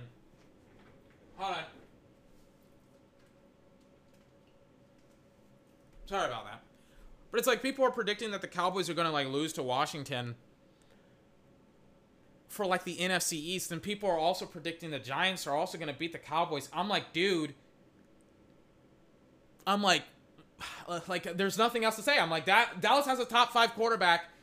All of the other NFC quarterbacks are probably below average, besides maybe Daniel Jones. I actually like Daniel Jones a lot. I do not like how his team has played. And I do not like how his coaching staff has kind of let him out to die and dry. But I'm like, where's the lie? Where's the, where is the Washington defense, like just awesomeness that's supposed to beat the Cowboys? I don't see it. I don't know. Let me kind of like transition it to the kicker unit. I'll just say this, right? Dallas' special teams, not the kicker unit, but the special teams, my bad. Dallas' special teams are not very good. They gave up big returns. Their kicker, Greg Zuerlein, missed very, very easy chip shots that if he had made, especially the 37-yard field goal, if he had made that one, the chip shot, boom, Dallas wins that game. They go from 29-31 to 32-31, and then you tack on the extra point, and then it's 33-31. And then Tom Brady, like the reality is Tom Brady, it changes the entire course of that game because Tom Brady can't just walk down the football field and hit a field goal. He has to go for a touchdown. And it changes the complete dynamic of the game. And maybe he does, maybe he doesn't. But again, talking about the margins of victory and losses, how you lose and kind of the process in which you get to losing or the process in which you get to winning. Like, it trims the margin down for loss. It makes it even like that much closer. It's like if he has to score a touchdown in the end of the game, it's like you're fine with that. Like maybe you're not fine with him having to hit a field goal, but it's like a touchdown, that's significantly harder. But it's like,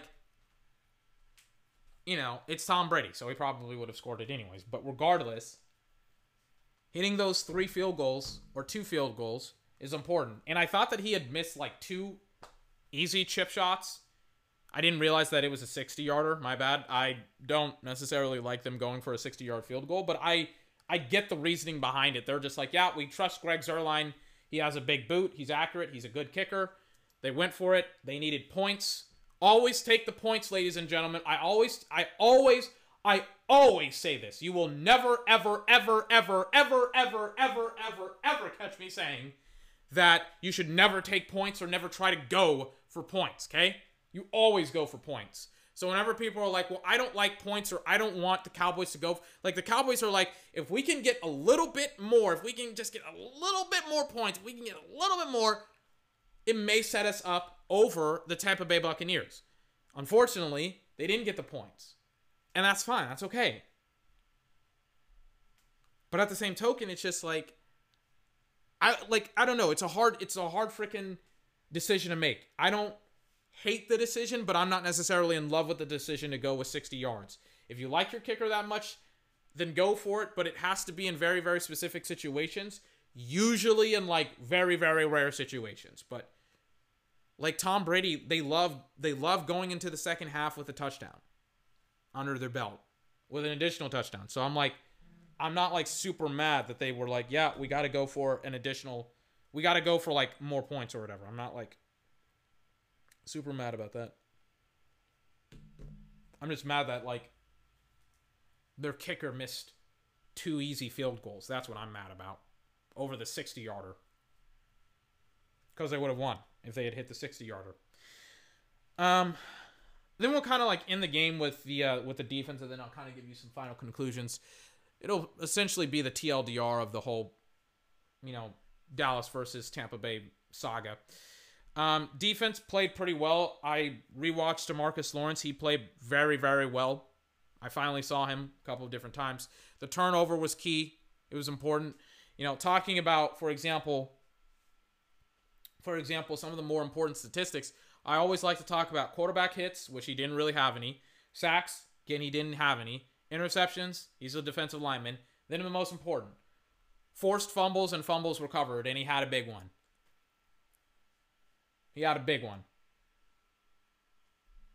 And it was like when he freaking punched out that ball from, I think it was Ronald Jones, I was just like, that is an impactful play. That is a play that helped contribute to the Cowboys' win. He actually helped out. He kind of worked very well against Tristan Wirfs. I was kind of surprised. It was a pretty solid game for him. I'll say that. It was a semi-solid game for Micah Parsons, but I'm not really surprised. And again, it's just like, you know, understanding context in the process. It's just like, bro, I'm not about to expect Micah Parsons to play well against Tom Brady. He eats rookie defensive players for breakfast. And by the way, shout out to Osa Odighizuwa. I did not see him whatsoever. And for like the third time, I watched the game 3 times. The third time I was focusing on the defensive line, didn't even see him. Barely even noticed him. I completely forgot that he was playing, to be honest with you. Because I was like, that's how forgettable, Osa Odighizuwa is, or was, against the other Tampa Bay Buccaneers. I was just like, wait, he is playing for the Cowboys again. But DeMarcus Lawrence had a good game. I'm kind of surprised at how often they were able to get some form of pressure against Tom. And again, like Tom Brady, he also needed to react very quickly at times. It was way more, okay, if Tom doesn't get the football off in this amount of time, then the pressure is going to come and maybe the pocket collapses and makes it harder for him to throw the football. Dorrance Armstrong came over and tried to swipe at Brady's arm, and he shifted the ball to the left out of harm's way, which was fantastic by Tom Brady. And it was just like potentially another forced fumble that the Dallas Cowboys could have gotten, right? Defensively. I don't think Justin Herbert's going to do the exact same thing as I don't think Justin Herbert's going to play as elite as Tom Brady.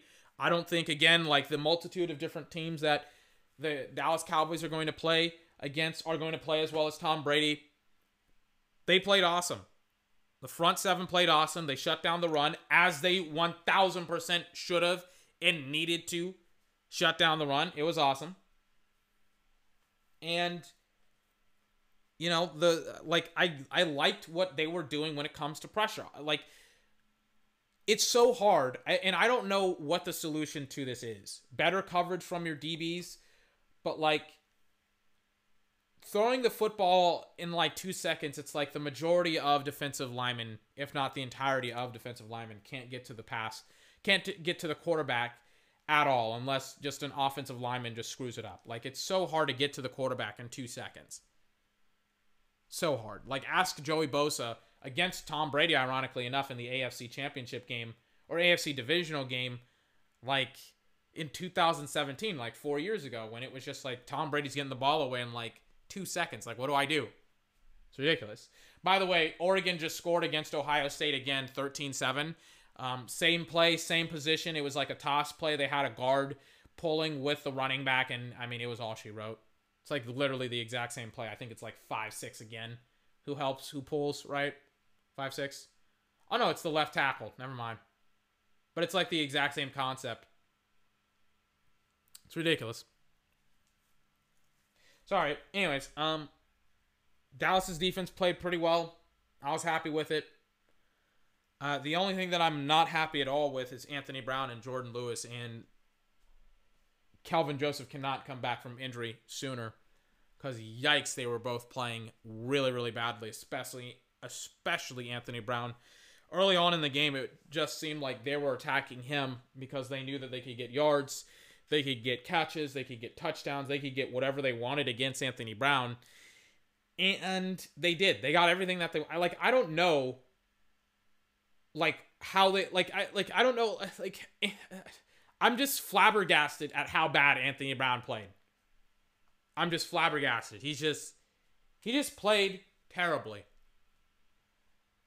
Worse than that, like, a lot of their big plays Tampa Bay got, like I remember somebody was talking about how Kelvin Joseph, if Kelvin Joseph, you know, was matched up against Antonio Brown, then he would have had the catch-up speed to catch up to Antonio Brown with that touchdown at the bottom of the second quarter, and it's just like, no, he wouldn't have.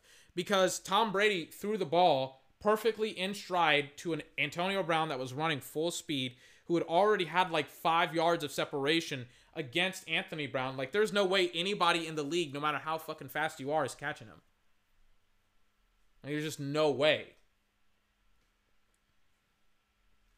But yeah, like their secondary needs a lot of work, and they're going to get tested again next week against the Chargers. Probably not against the Eagles, Panthers. They'll get tested against, and then the Giants as well. But I mean, essentially, a lot of the teams that they're going to face off against, like for example, the Chargers, the Eagles, the Panthers, the Giants, the Patriots, like literally all of their teams besides the Falcons, all those teams want to do is run the football. That's all they want to do. And it's just like, oh, wait, we got players now that can help stop the run. And now, God help you if Dak Prescott gets out on the football field. By the way, people are going to complain about game managing for Dak and stuff like that. Like, dude, they had, like, I think going into the second half, like, going into the fourth quarter, they had double the time of possession for Tampa. Like, they were dominating time of possession. But regardless, Dallas's defense played well. Micah Parsons is probably going to improve significantly, especially because he's not going to have to go up against Tom Brady every single week.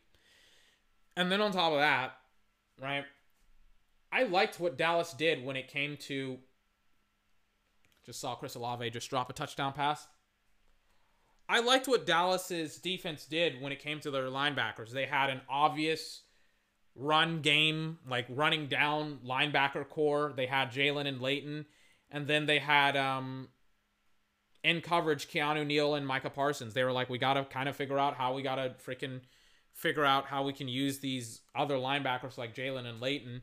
And how they use them was by essentially being like, yeah, like you guys are going to be our early down running back package, our running down linebacker package. And then we're going to freaking send out the big boys. We're going to send out Micah and Keanu Neal, which I have no problem with. I also don't have any problems with like Keanu Neal and Micah Parsons getting destroyed by Rob Gronkowski and Tom Brady, because there's literally hundreds, if not thousands, of plays of Tom Brady and Rob Gronkowski destroying people. So I'm like, I'm not really like that upset that a rookie linebacker and a safety turn linebacker couldn't stop Rob Gronkowski. I'm like, I don't really care. Like, again, they're not going to go up against the Tampa Bay Buccaneers until the playoffs. And then they'll probably be a better team in the playoffs. So, we'll see what happens with the Cowboys. Pretty awesome game overall. Defensively, they need work at the secondary and cornerback position. Greg Zuerlein has got to play better. I don't know where Kai Forbath is. Kai, get ready. Just get ready. You know what? Don't even get ready. I hope you've been staying ready, because Greg Zuerlein, he did not have a good game. Not have a good game at all. He's got hit, like, I think he said it. He's just like, if I hit some of those field goals, I win. Or not I win, but we win that game. And he's absolutely right. They do win if he hits like a couple more of those field goals, or he makes the degree of difficulty for Tom Brady like spike, because they go from, oh crap, we have to hit a field goal, to, oh crap, we have to score a fucking touchdown. You know, there's a significant difference, significant boost, significant like problems for Tom Brady in that department. They still probably won the game, because I think it was like first they got it all the way down like inside the 15 or the 10 of the Cowboys. So they still probably win the game, but it's a little bit harder to win the game. So there you go. Let me take a swig. It's like I've been talking for an hour and have only taken like one swig of water.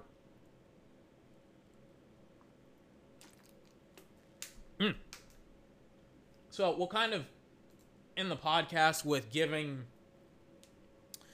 weekend predictions for the games tomorrow.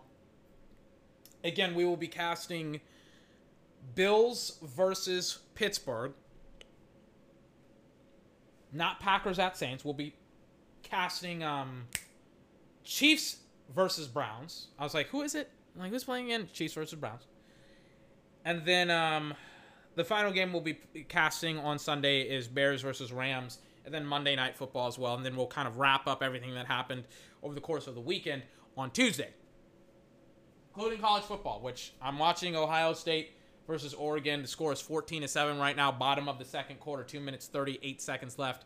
Ohio State just attempted another fourth down play that did not work. Penei Sewell's brother made the play, and Ohio State is not playing very well. Okay. Anyways, let me sit down now, because I got to go on my computer and look up a bunch of nerdy stuff here. So, what do we got going on? So last year, for the first time, microphone, screwing up. So last year, for the first time, I essentially decided to predict every single football game and watch significantly more football. I decided I was going to watch more college football, and I decided I was going to watch more NFL football. And I also decided that I was going to make more predictions and things of that nature for, for the podcast, and I was going to have a week in, week out. Oh my gosh, I'm like burping. I apologize. I was going to make a like week in, week out predictions list of football teams that were going to win and lose and things of that nature. All right. So that was kind of what I did last year for the entirety of the season. Right. And I already made my list of games about a month ago. My list of predictions for the regular season. But I kind of want to go back. Right. I kind of want to go back to 2020 and kind of like just self-scout. Look at some of the games that I had, things of that nature, right? So like last year, I think overall in the regular season, my success rate was, and success rate essentially being the amount of correct picks that I have, it was like 69.53%. So I successfully picked 69.53% of the games, which by all intents and purposes, I've seen a lot of people do like straight up picks, and a lot of people get them wrong, get a lot of football games wrong, like incredibly wrong. So by success, and by incredibly wrong, I mean like they were in the 50s. I'm almost in the 70s when it comes to predicting games and things of that nature. So in my case, 69.53% was my success rate. In the regular season and the playoffs, it skyrocketed to 76.92%, and then overall with postseason, regular season, it finished off being like 69.88%. I really just wanted 70. I'm like, just give me 70, man. Just give me 70. Give me 70%. Like 70% is stupidly high, but I didn't get it. I got 69. I'm gonna beat 69 next year, or this year, excuse me. Not next year, this year. This year. I'm going for 70. 70 plus. One day I hope to successfully pick 80% of the games, but that's probably never going to happen. But that's a nice little goal to strive for. So week 1 was one of my best weeks when it came to picking games. I had 13 wins, or 13 successful picks, 3 unsuccessful picks. And I even predicted the upset of that year, of that week, which a lot of people had the Eagles winning it. Everybody was like, the Eagles are going to win it, the Eagles are going to win it, and I was like the only person that picked Washington. Love it! But yeah, I had, in week 1 of last year, I had 13 wins, 3 losses, 3 unsuccessful picks. I had an 81.25% success rate. It was fantastic for me. And I'm already off with an absolute banger this weekend as well. Going into this weekend, 100% for 2021. Successfully picked the Dallas Cowboys versus the Bucks. This list of games that I have in front of me, picks and, just picks and things of that. This list of games has essentially stayed the exact same for about a month. I made my last prediction list on August 18th. It's September 11th now. And essentially for like a month, I've essentially been pretty static on my predictions and things of that nature. The only one that I've changed over the last month is the Jags and the Titans.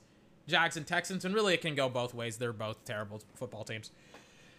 But talked about how I thought the Bucs were going to win. Talked about how I thought the Cowboys were going to lose. I'm already up 1-0 right now. 100% success rate. Pretty fantastic about that. Pretty excited about that. Seahawks versus Colts. Let's get it going. Let's get it started. Carson Wentz, his big return to playing football after a absolutely atrocious year last year, versus Russell Wilson. Thought they were playing in Seattle. That would have been an automatic loss. It still is. I have the Seahawks beating the Colts. I don't know how, like, Carson Wentz is not Dak Prescott. He's not very cerebral. He doesn't really change plays at the offensive line, at the line of scrimmage, for the better. He doesn't change passing schemes. I've seen this guy play a lot. And he just does not do things that Seattle will force him to do on Sunday. He just don't. He won't change the coverage. Or the, more specifically, the pass protection, I guess. Jamal Adams, leader in sacks for DBs all time when it comes to single season. How's the single season? I don't know what's going on with my English today. My brain is fried right now. Single season holder, sack leader holder, all time for Jamal Adams for a defensive back.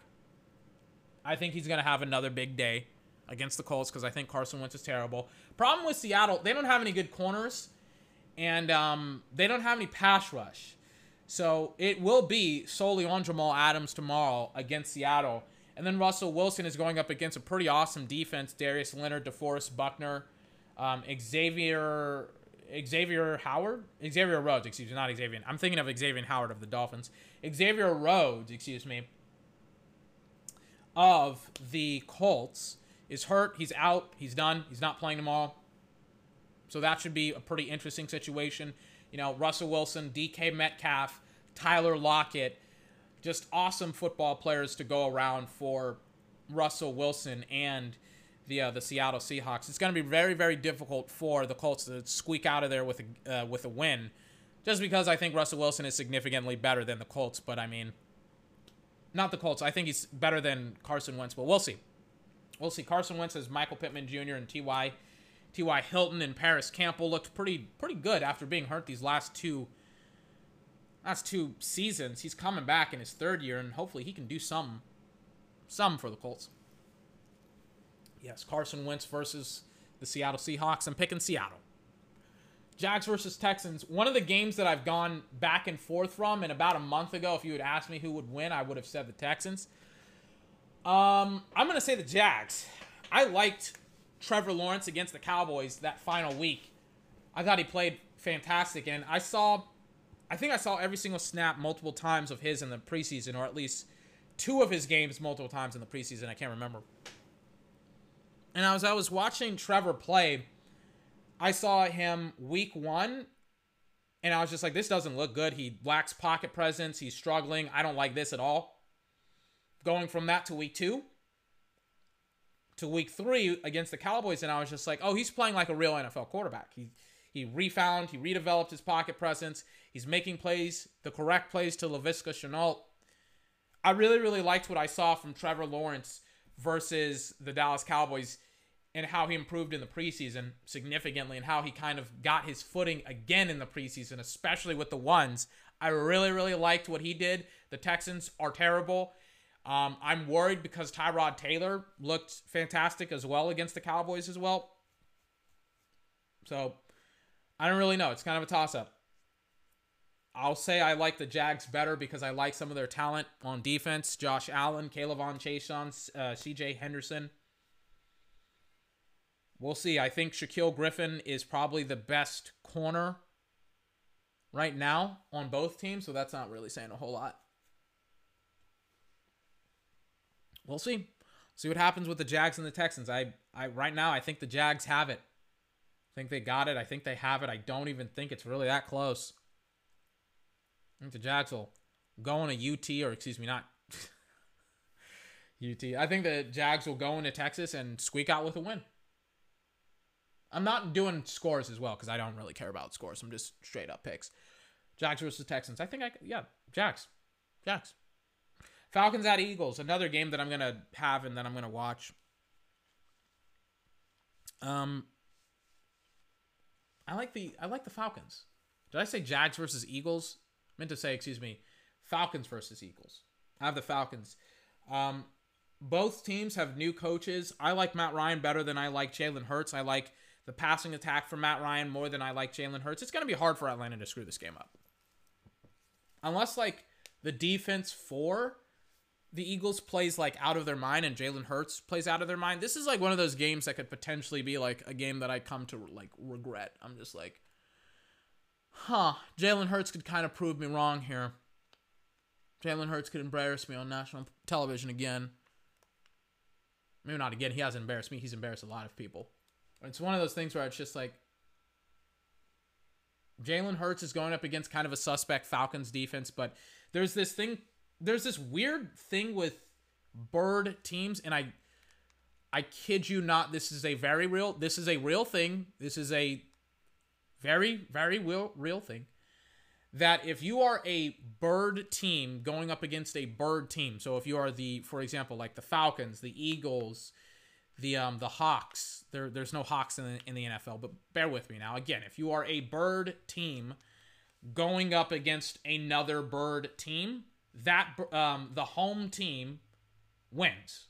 Like, it's ridiculous. It's like 80% or something ridiculous like that. I don't know the actual statistics, but it's like a ridiculously high winning percentage for the home bird team, right?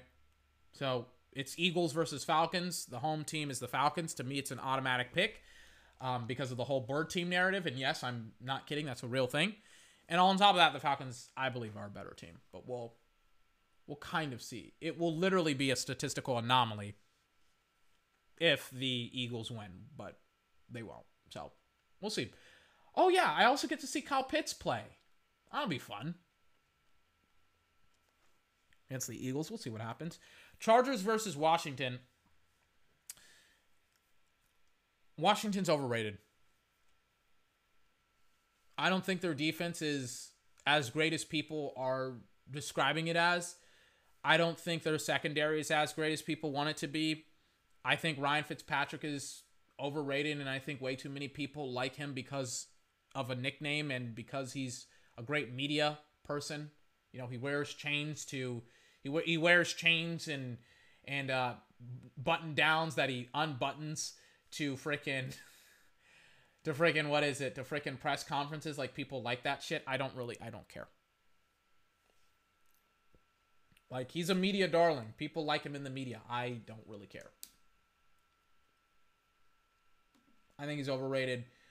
Terry McLaurin, De'Ami Brown, they aren't overrated.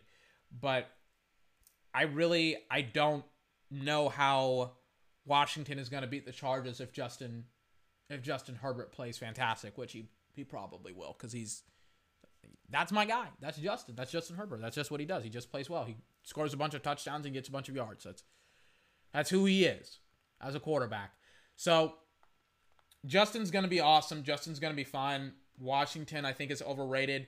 It's going to be interesting to see Rashawn Slater go up against essentially his worst fucking nightmare oh no, not Rashawn Slater, excuse me. It's going to be interesting to see Chase Young, go up against his worst fucking nightmare being Rashawn Slater, because he got absolutely brutalized and dominated by Rashawn Slater. But again, we'll see what happens. Chase Young, Rashawn Slater, Justin Herbert, bad secondary. Cannot wait. It'll probably be something like a lot of teams are essentially going to put all of the pressure on the quarterback because, I mean, they don't have a running game.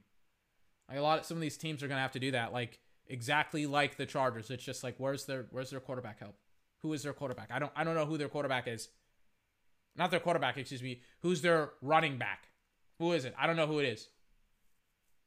I don't know. All I know is that Justin is going to have to do a whole lot of carrying tomorrow because his freaking running back core is not very good. Chargers at Washington. I'm taking Chargers because I think they're freaking overrated. Oh my God. Watching Aaron Andrews interview Aaron Rodgers. Really? Exclusive one-on-one. Oh, it's like 12 p.m. Eastern. Okay. It's like an hour before the game. Freaking, oh my god, it's going to be so awesome. I get to see Caden Slovis today as well at like 10:30 p.m. Why? Why? They're just like, yeah, let's just put them all in the latest of late categories that we possibly can play them in, and let's just... Oh my god, I hate that. Sorry.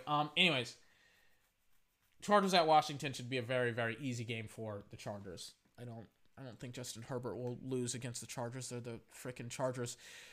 Not the Chargers. Not. Oh my god, I'm getting I'm getting teams confused. I don't think he'll lose against Washington because it's Washington. Anyways, Steelers versus Bills. Okay, so this is the game we're gonna watch. This is Josh Allen versus the Pittsburgh Steelers defense. Again, no number one corner for Pittsburgh. I think it's going to be kind of similar to Dallas in the sense of like Josh Allen is going to have to carry his football team and play well tomorrow for them to win. And I don't think Pittsburgh... I like Najee Harris is there. Najee Harris is going to do his thing. We'll see. But I am worried about Pittsburgh's lack of a offensive line, or more specifically, how his offensive line essentially just got formed literally like over the course of the offseason. They replaced all 5 of his offensive linemen with dudes who I don't really know anything about. And then the worst thing is they could have gotten really awesome offensive linemen, and then they didn't, and then they got a running back, and they didn't get a quarterback, and yikes. It's not very good. Regardless, not Washington. The Steelers are going to have their hands full with, obviously, Josh Allen and now, obviously, Stephon Diggs as well. So it's going to be kind of interesting to see what's going to happen with the offensive line of the Pittsburgh Steelers. Their defense with TJ Watt, he just got signed. He's coming back. He's playing. Apparently, he, like, walked out on his agent's advice. He's just like, fuck it. I want to be a Pittsburgh Steeler, and I'm going to sign with the Steelers. He's just like, all this negotiating shit, it's over with. You have the entire offseason. I'm going in, and I'm getting signed. Let me take a swig of water. Hold on.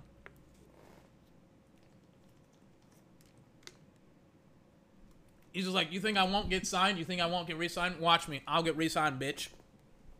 I'll do it myself if I have to. And he did. He's a Pittsburgh Steeler for the foreseeable future. And, again, Josh Allen, he's going to have his hands full. He will have his hands full. I wouldn't want to go up against that monster. Josh Allen and the Bills, I think, will beat the Steelers. Because I don't think the Steelers can be able to hold Josh Allen. I don't think they'll be able to stop Stephon Diggs. I don't think they'll be able to stop Josh Allen. And I mean, really, really the Steelers, they're worse because they lost Bud Dupree. TJ Watt's coming back. No number one corner. They still have Minkah Fitzpatrick. He's still awesome. But it's like, I don't like this matchup for the Steelers because they just don't have enough to me to be able to contain Stephon Diggs and stop Josh Allen. I don't know. And then it's like, God help you if freaking the Bills get their running game off, because then it's just like, oh my God, it's just going to compound on how difficult it will be for them to win. And I think it's already really hard for them to win this game. Or it's going to be really hard for them to win this game. We'll see what happens, though.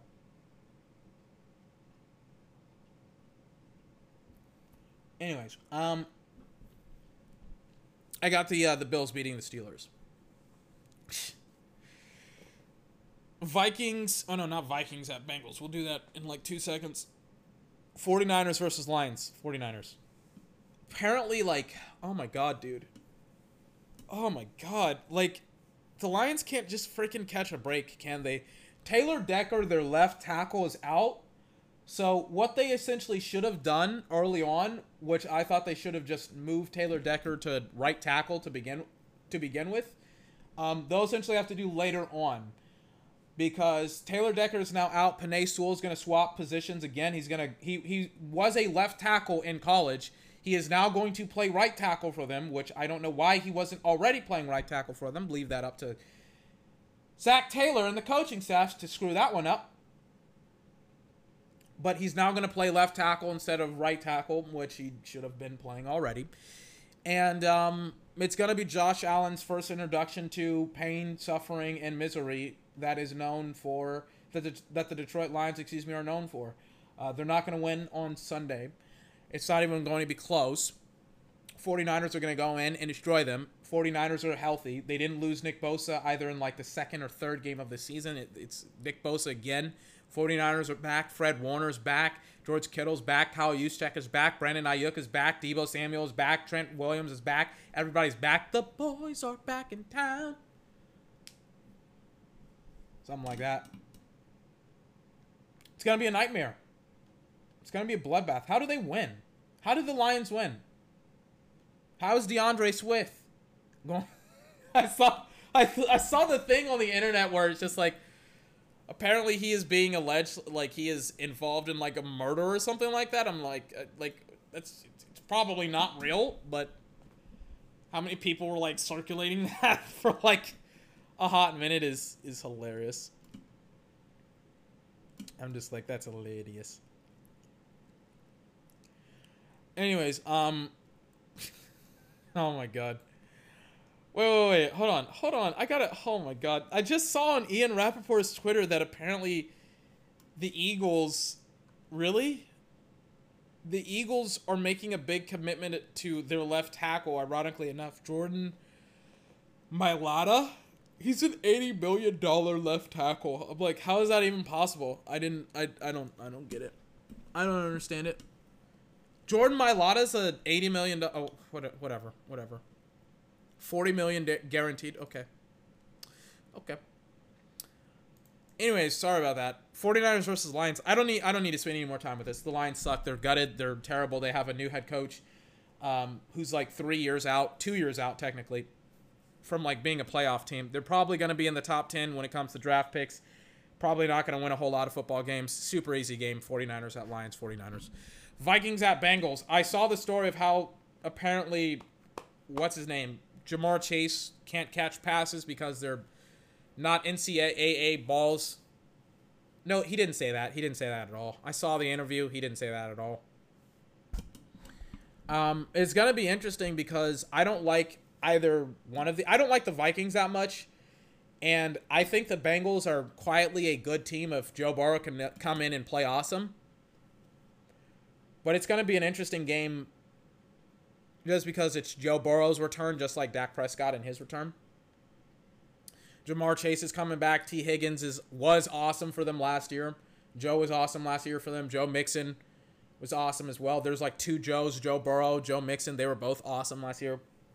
They got a new right tackle in Jackson Carman. Black. Blech. Could have gotten Terrace Marshall Jr. and he would have been awesome for them. But, you know, whatever. It's so close, man. I don't think it's as far away as people want to make it out to be. I don't get why the Vikings are such a strong contender in that division. I don't get why people think they're going to go to the playoffs. I don't understand it. Christian Darrisaw, their right tackle that they drafted this year, he's out for like this game. I don't get the Vikings. I don't understand the Vikings hype. The Vikings are going to win this game as I go on a short little diatribe about the Vikings, but it's way closer than people want or expect it to be. Or at least I expect it to be. It's going to be way closer. Like, the Vikings have a shot at actually losing that game. Jets versus Panthers. I kind of flip-flopped with this game as well. I thought it was going to be the Jets. It's going to be the Panthers, I think. I like a lot of the players on the Jets. I like Denzel Mims. I like Elijah Wood. I like Zach Wilson. I like Mekhi Becton. Jamison Crowder, is it Jamison Crowder? Yeah, Jamison Crowder, CJ Mosley, Quinnen Williams. It's a shame that they got rid of Jamal Adams, obviously. But I like a lot of their players. Michael Carter, the running back out of North Carolina, I like a lot of their players, but I don't know how they're going to put it together in a week 1 game against Sam Darnold and Terrace Marshall Jr. and all those other football players as well. DJ Moore, Christian McCaffrey. How are they going to stop Christian McCaffrey? Somebody needs to explain that one to me. They also have J.C. Horn, who, again, he's played awesome in the preseason as well. I don't know how they're going to beat. I don't know how they're going to beat the Bengals, or excuse me, the Panthers, the Jets. So I got the Panthers beating the Jets. Cardinals versus Titans. Titans, for now, I don't know how they're going to stop Derrick Henry. Maybe besides Zach Collins, or Xavier Collins, excuse me. But on top of Derrick Henry, it's also like A.J. Brown and then Julio Jones, and then you're like, huh. How are they going to stop them? I don't know. But the Titans they're just awesome. Just an awesome football team. Caleb Farley's going to be awesome. We'll see what happens with him. Arizona. Obviously, I love Kyler. Obviously, I love DeAndre Hopkins.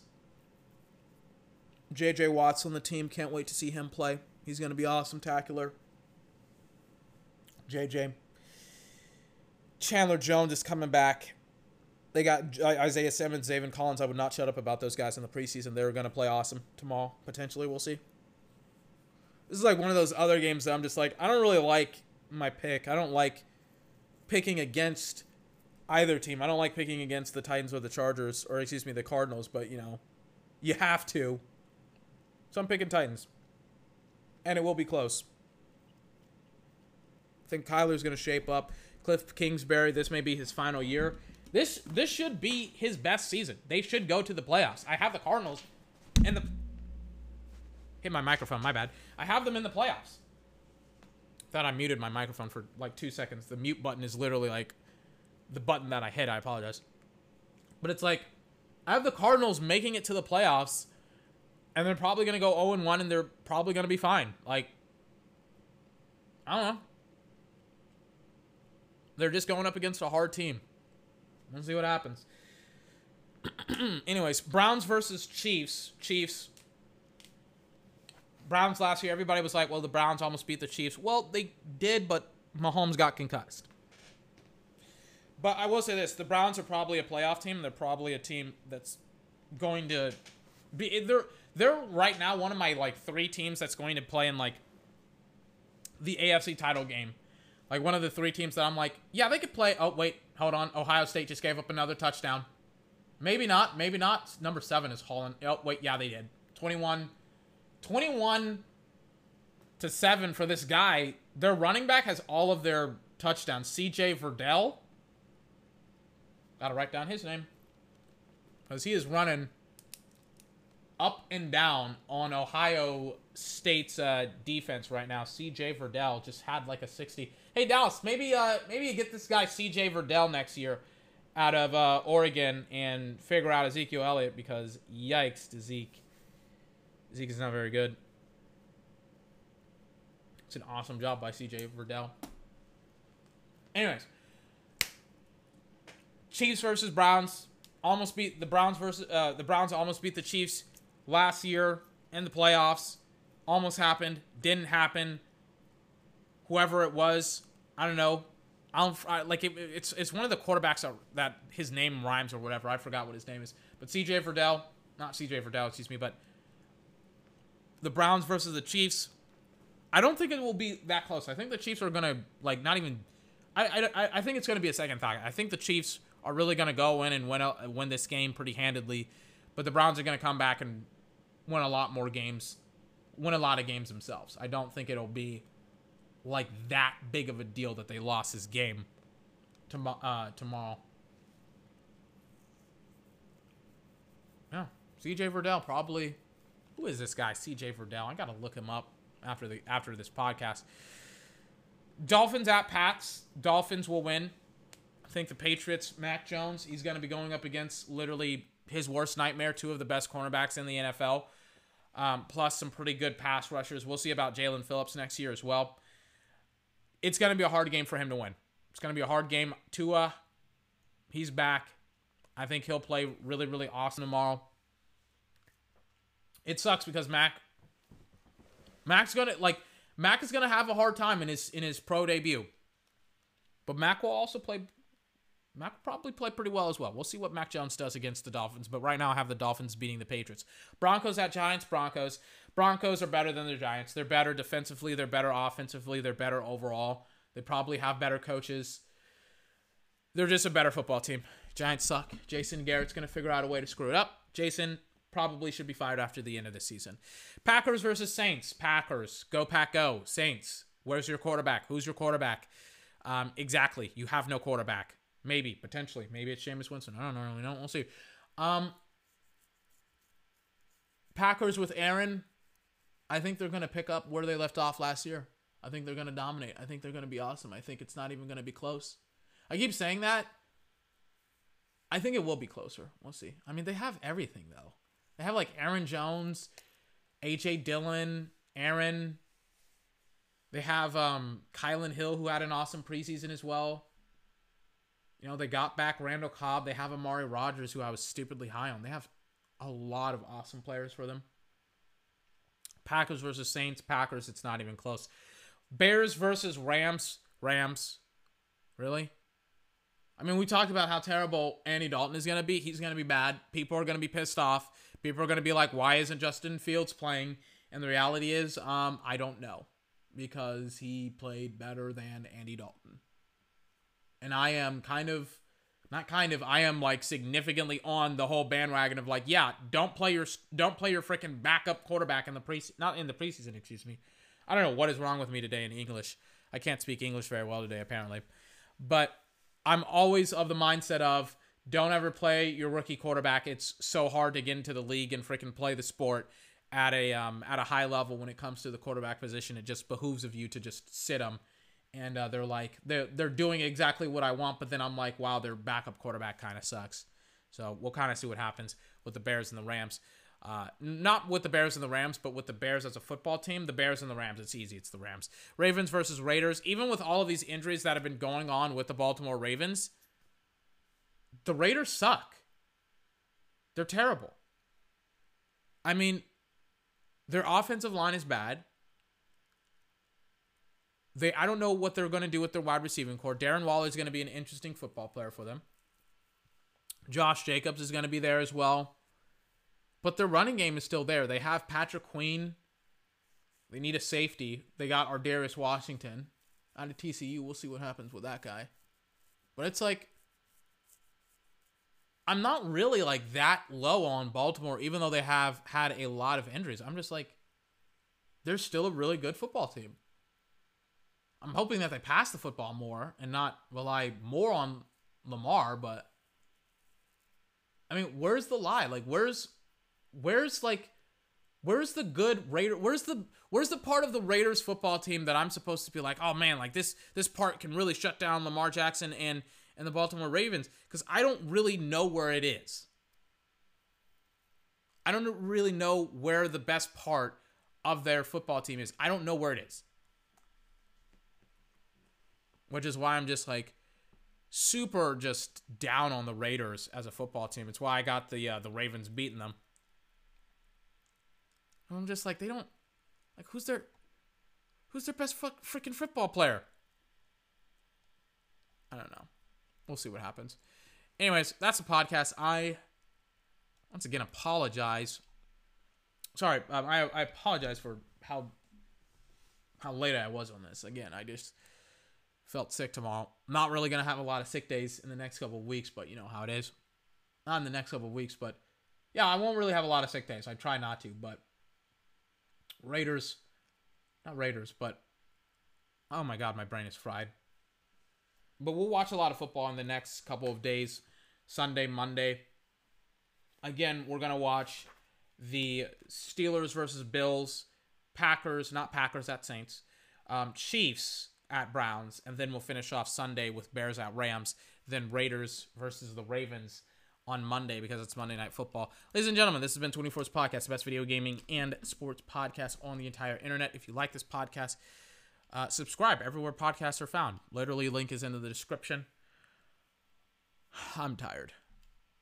I don't know why I'm tired. I feel like I got 8 hours of sleep last night, and here I am just like super tired. I don't know why. I think I'll watch the Billie Eilish documentary or listen to Sour as I'm watching Ohio State finally score their second touchdown of the day. We'll see what happens with Ohio State. Anyways, I'm peacing out.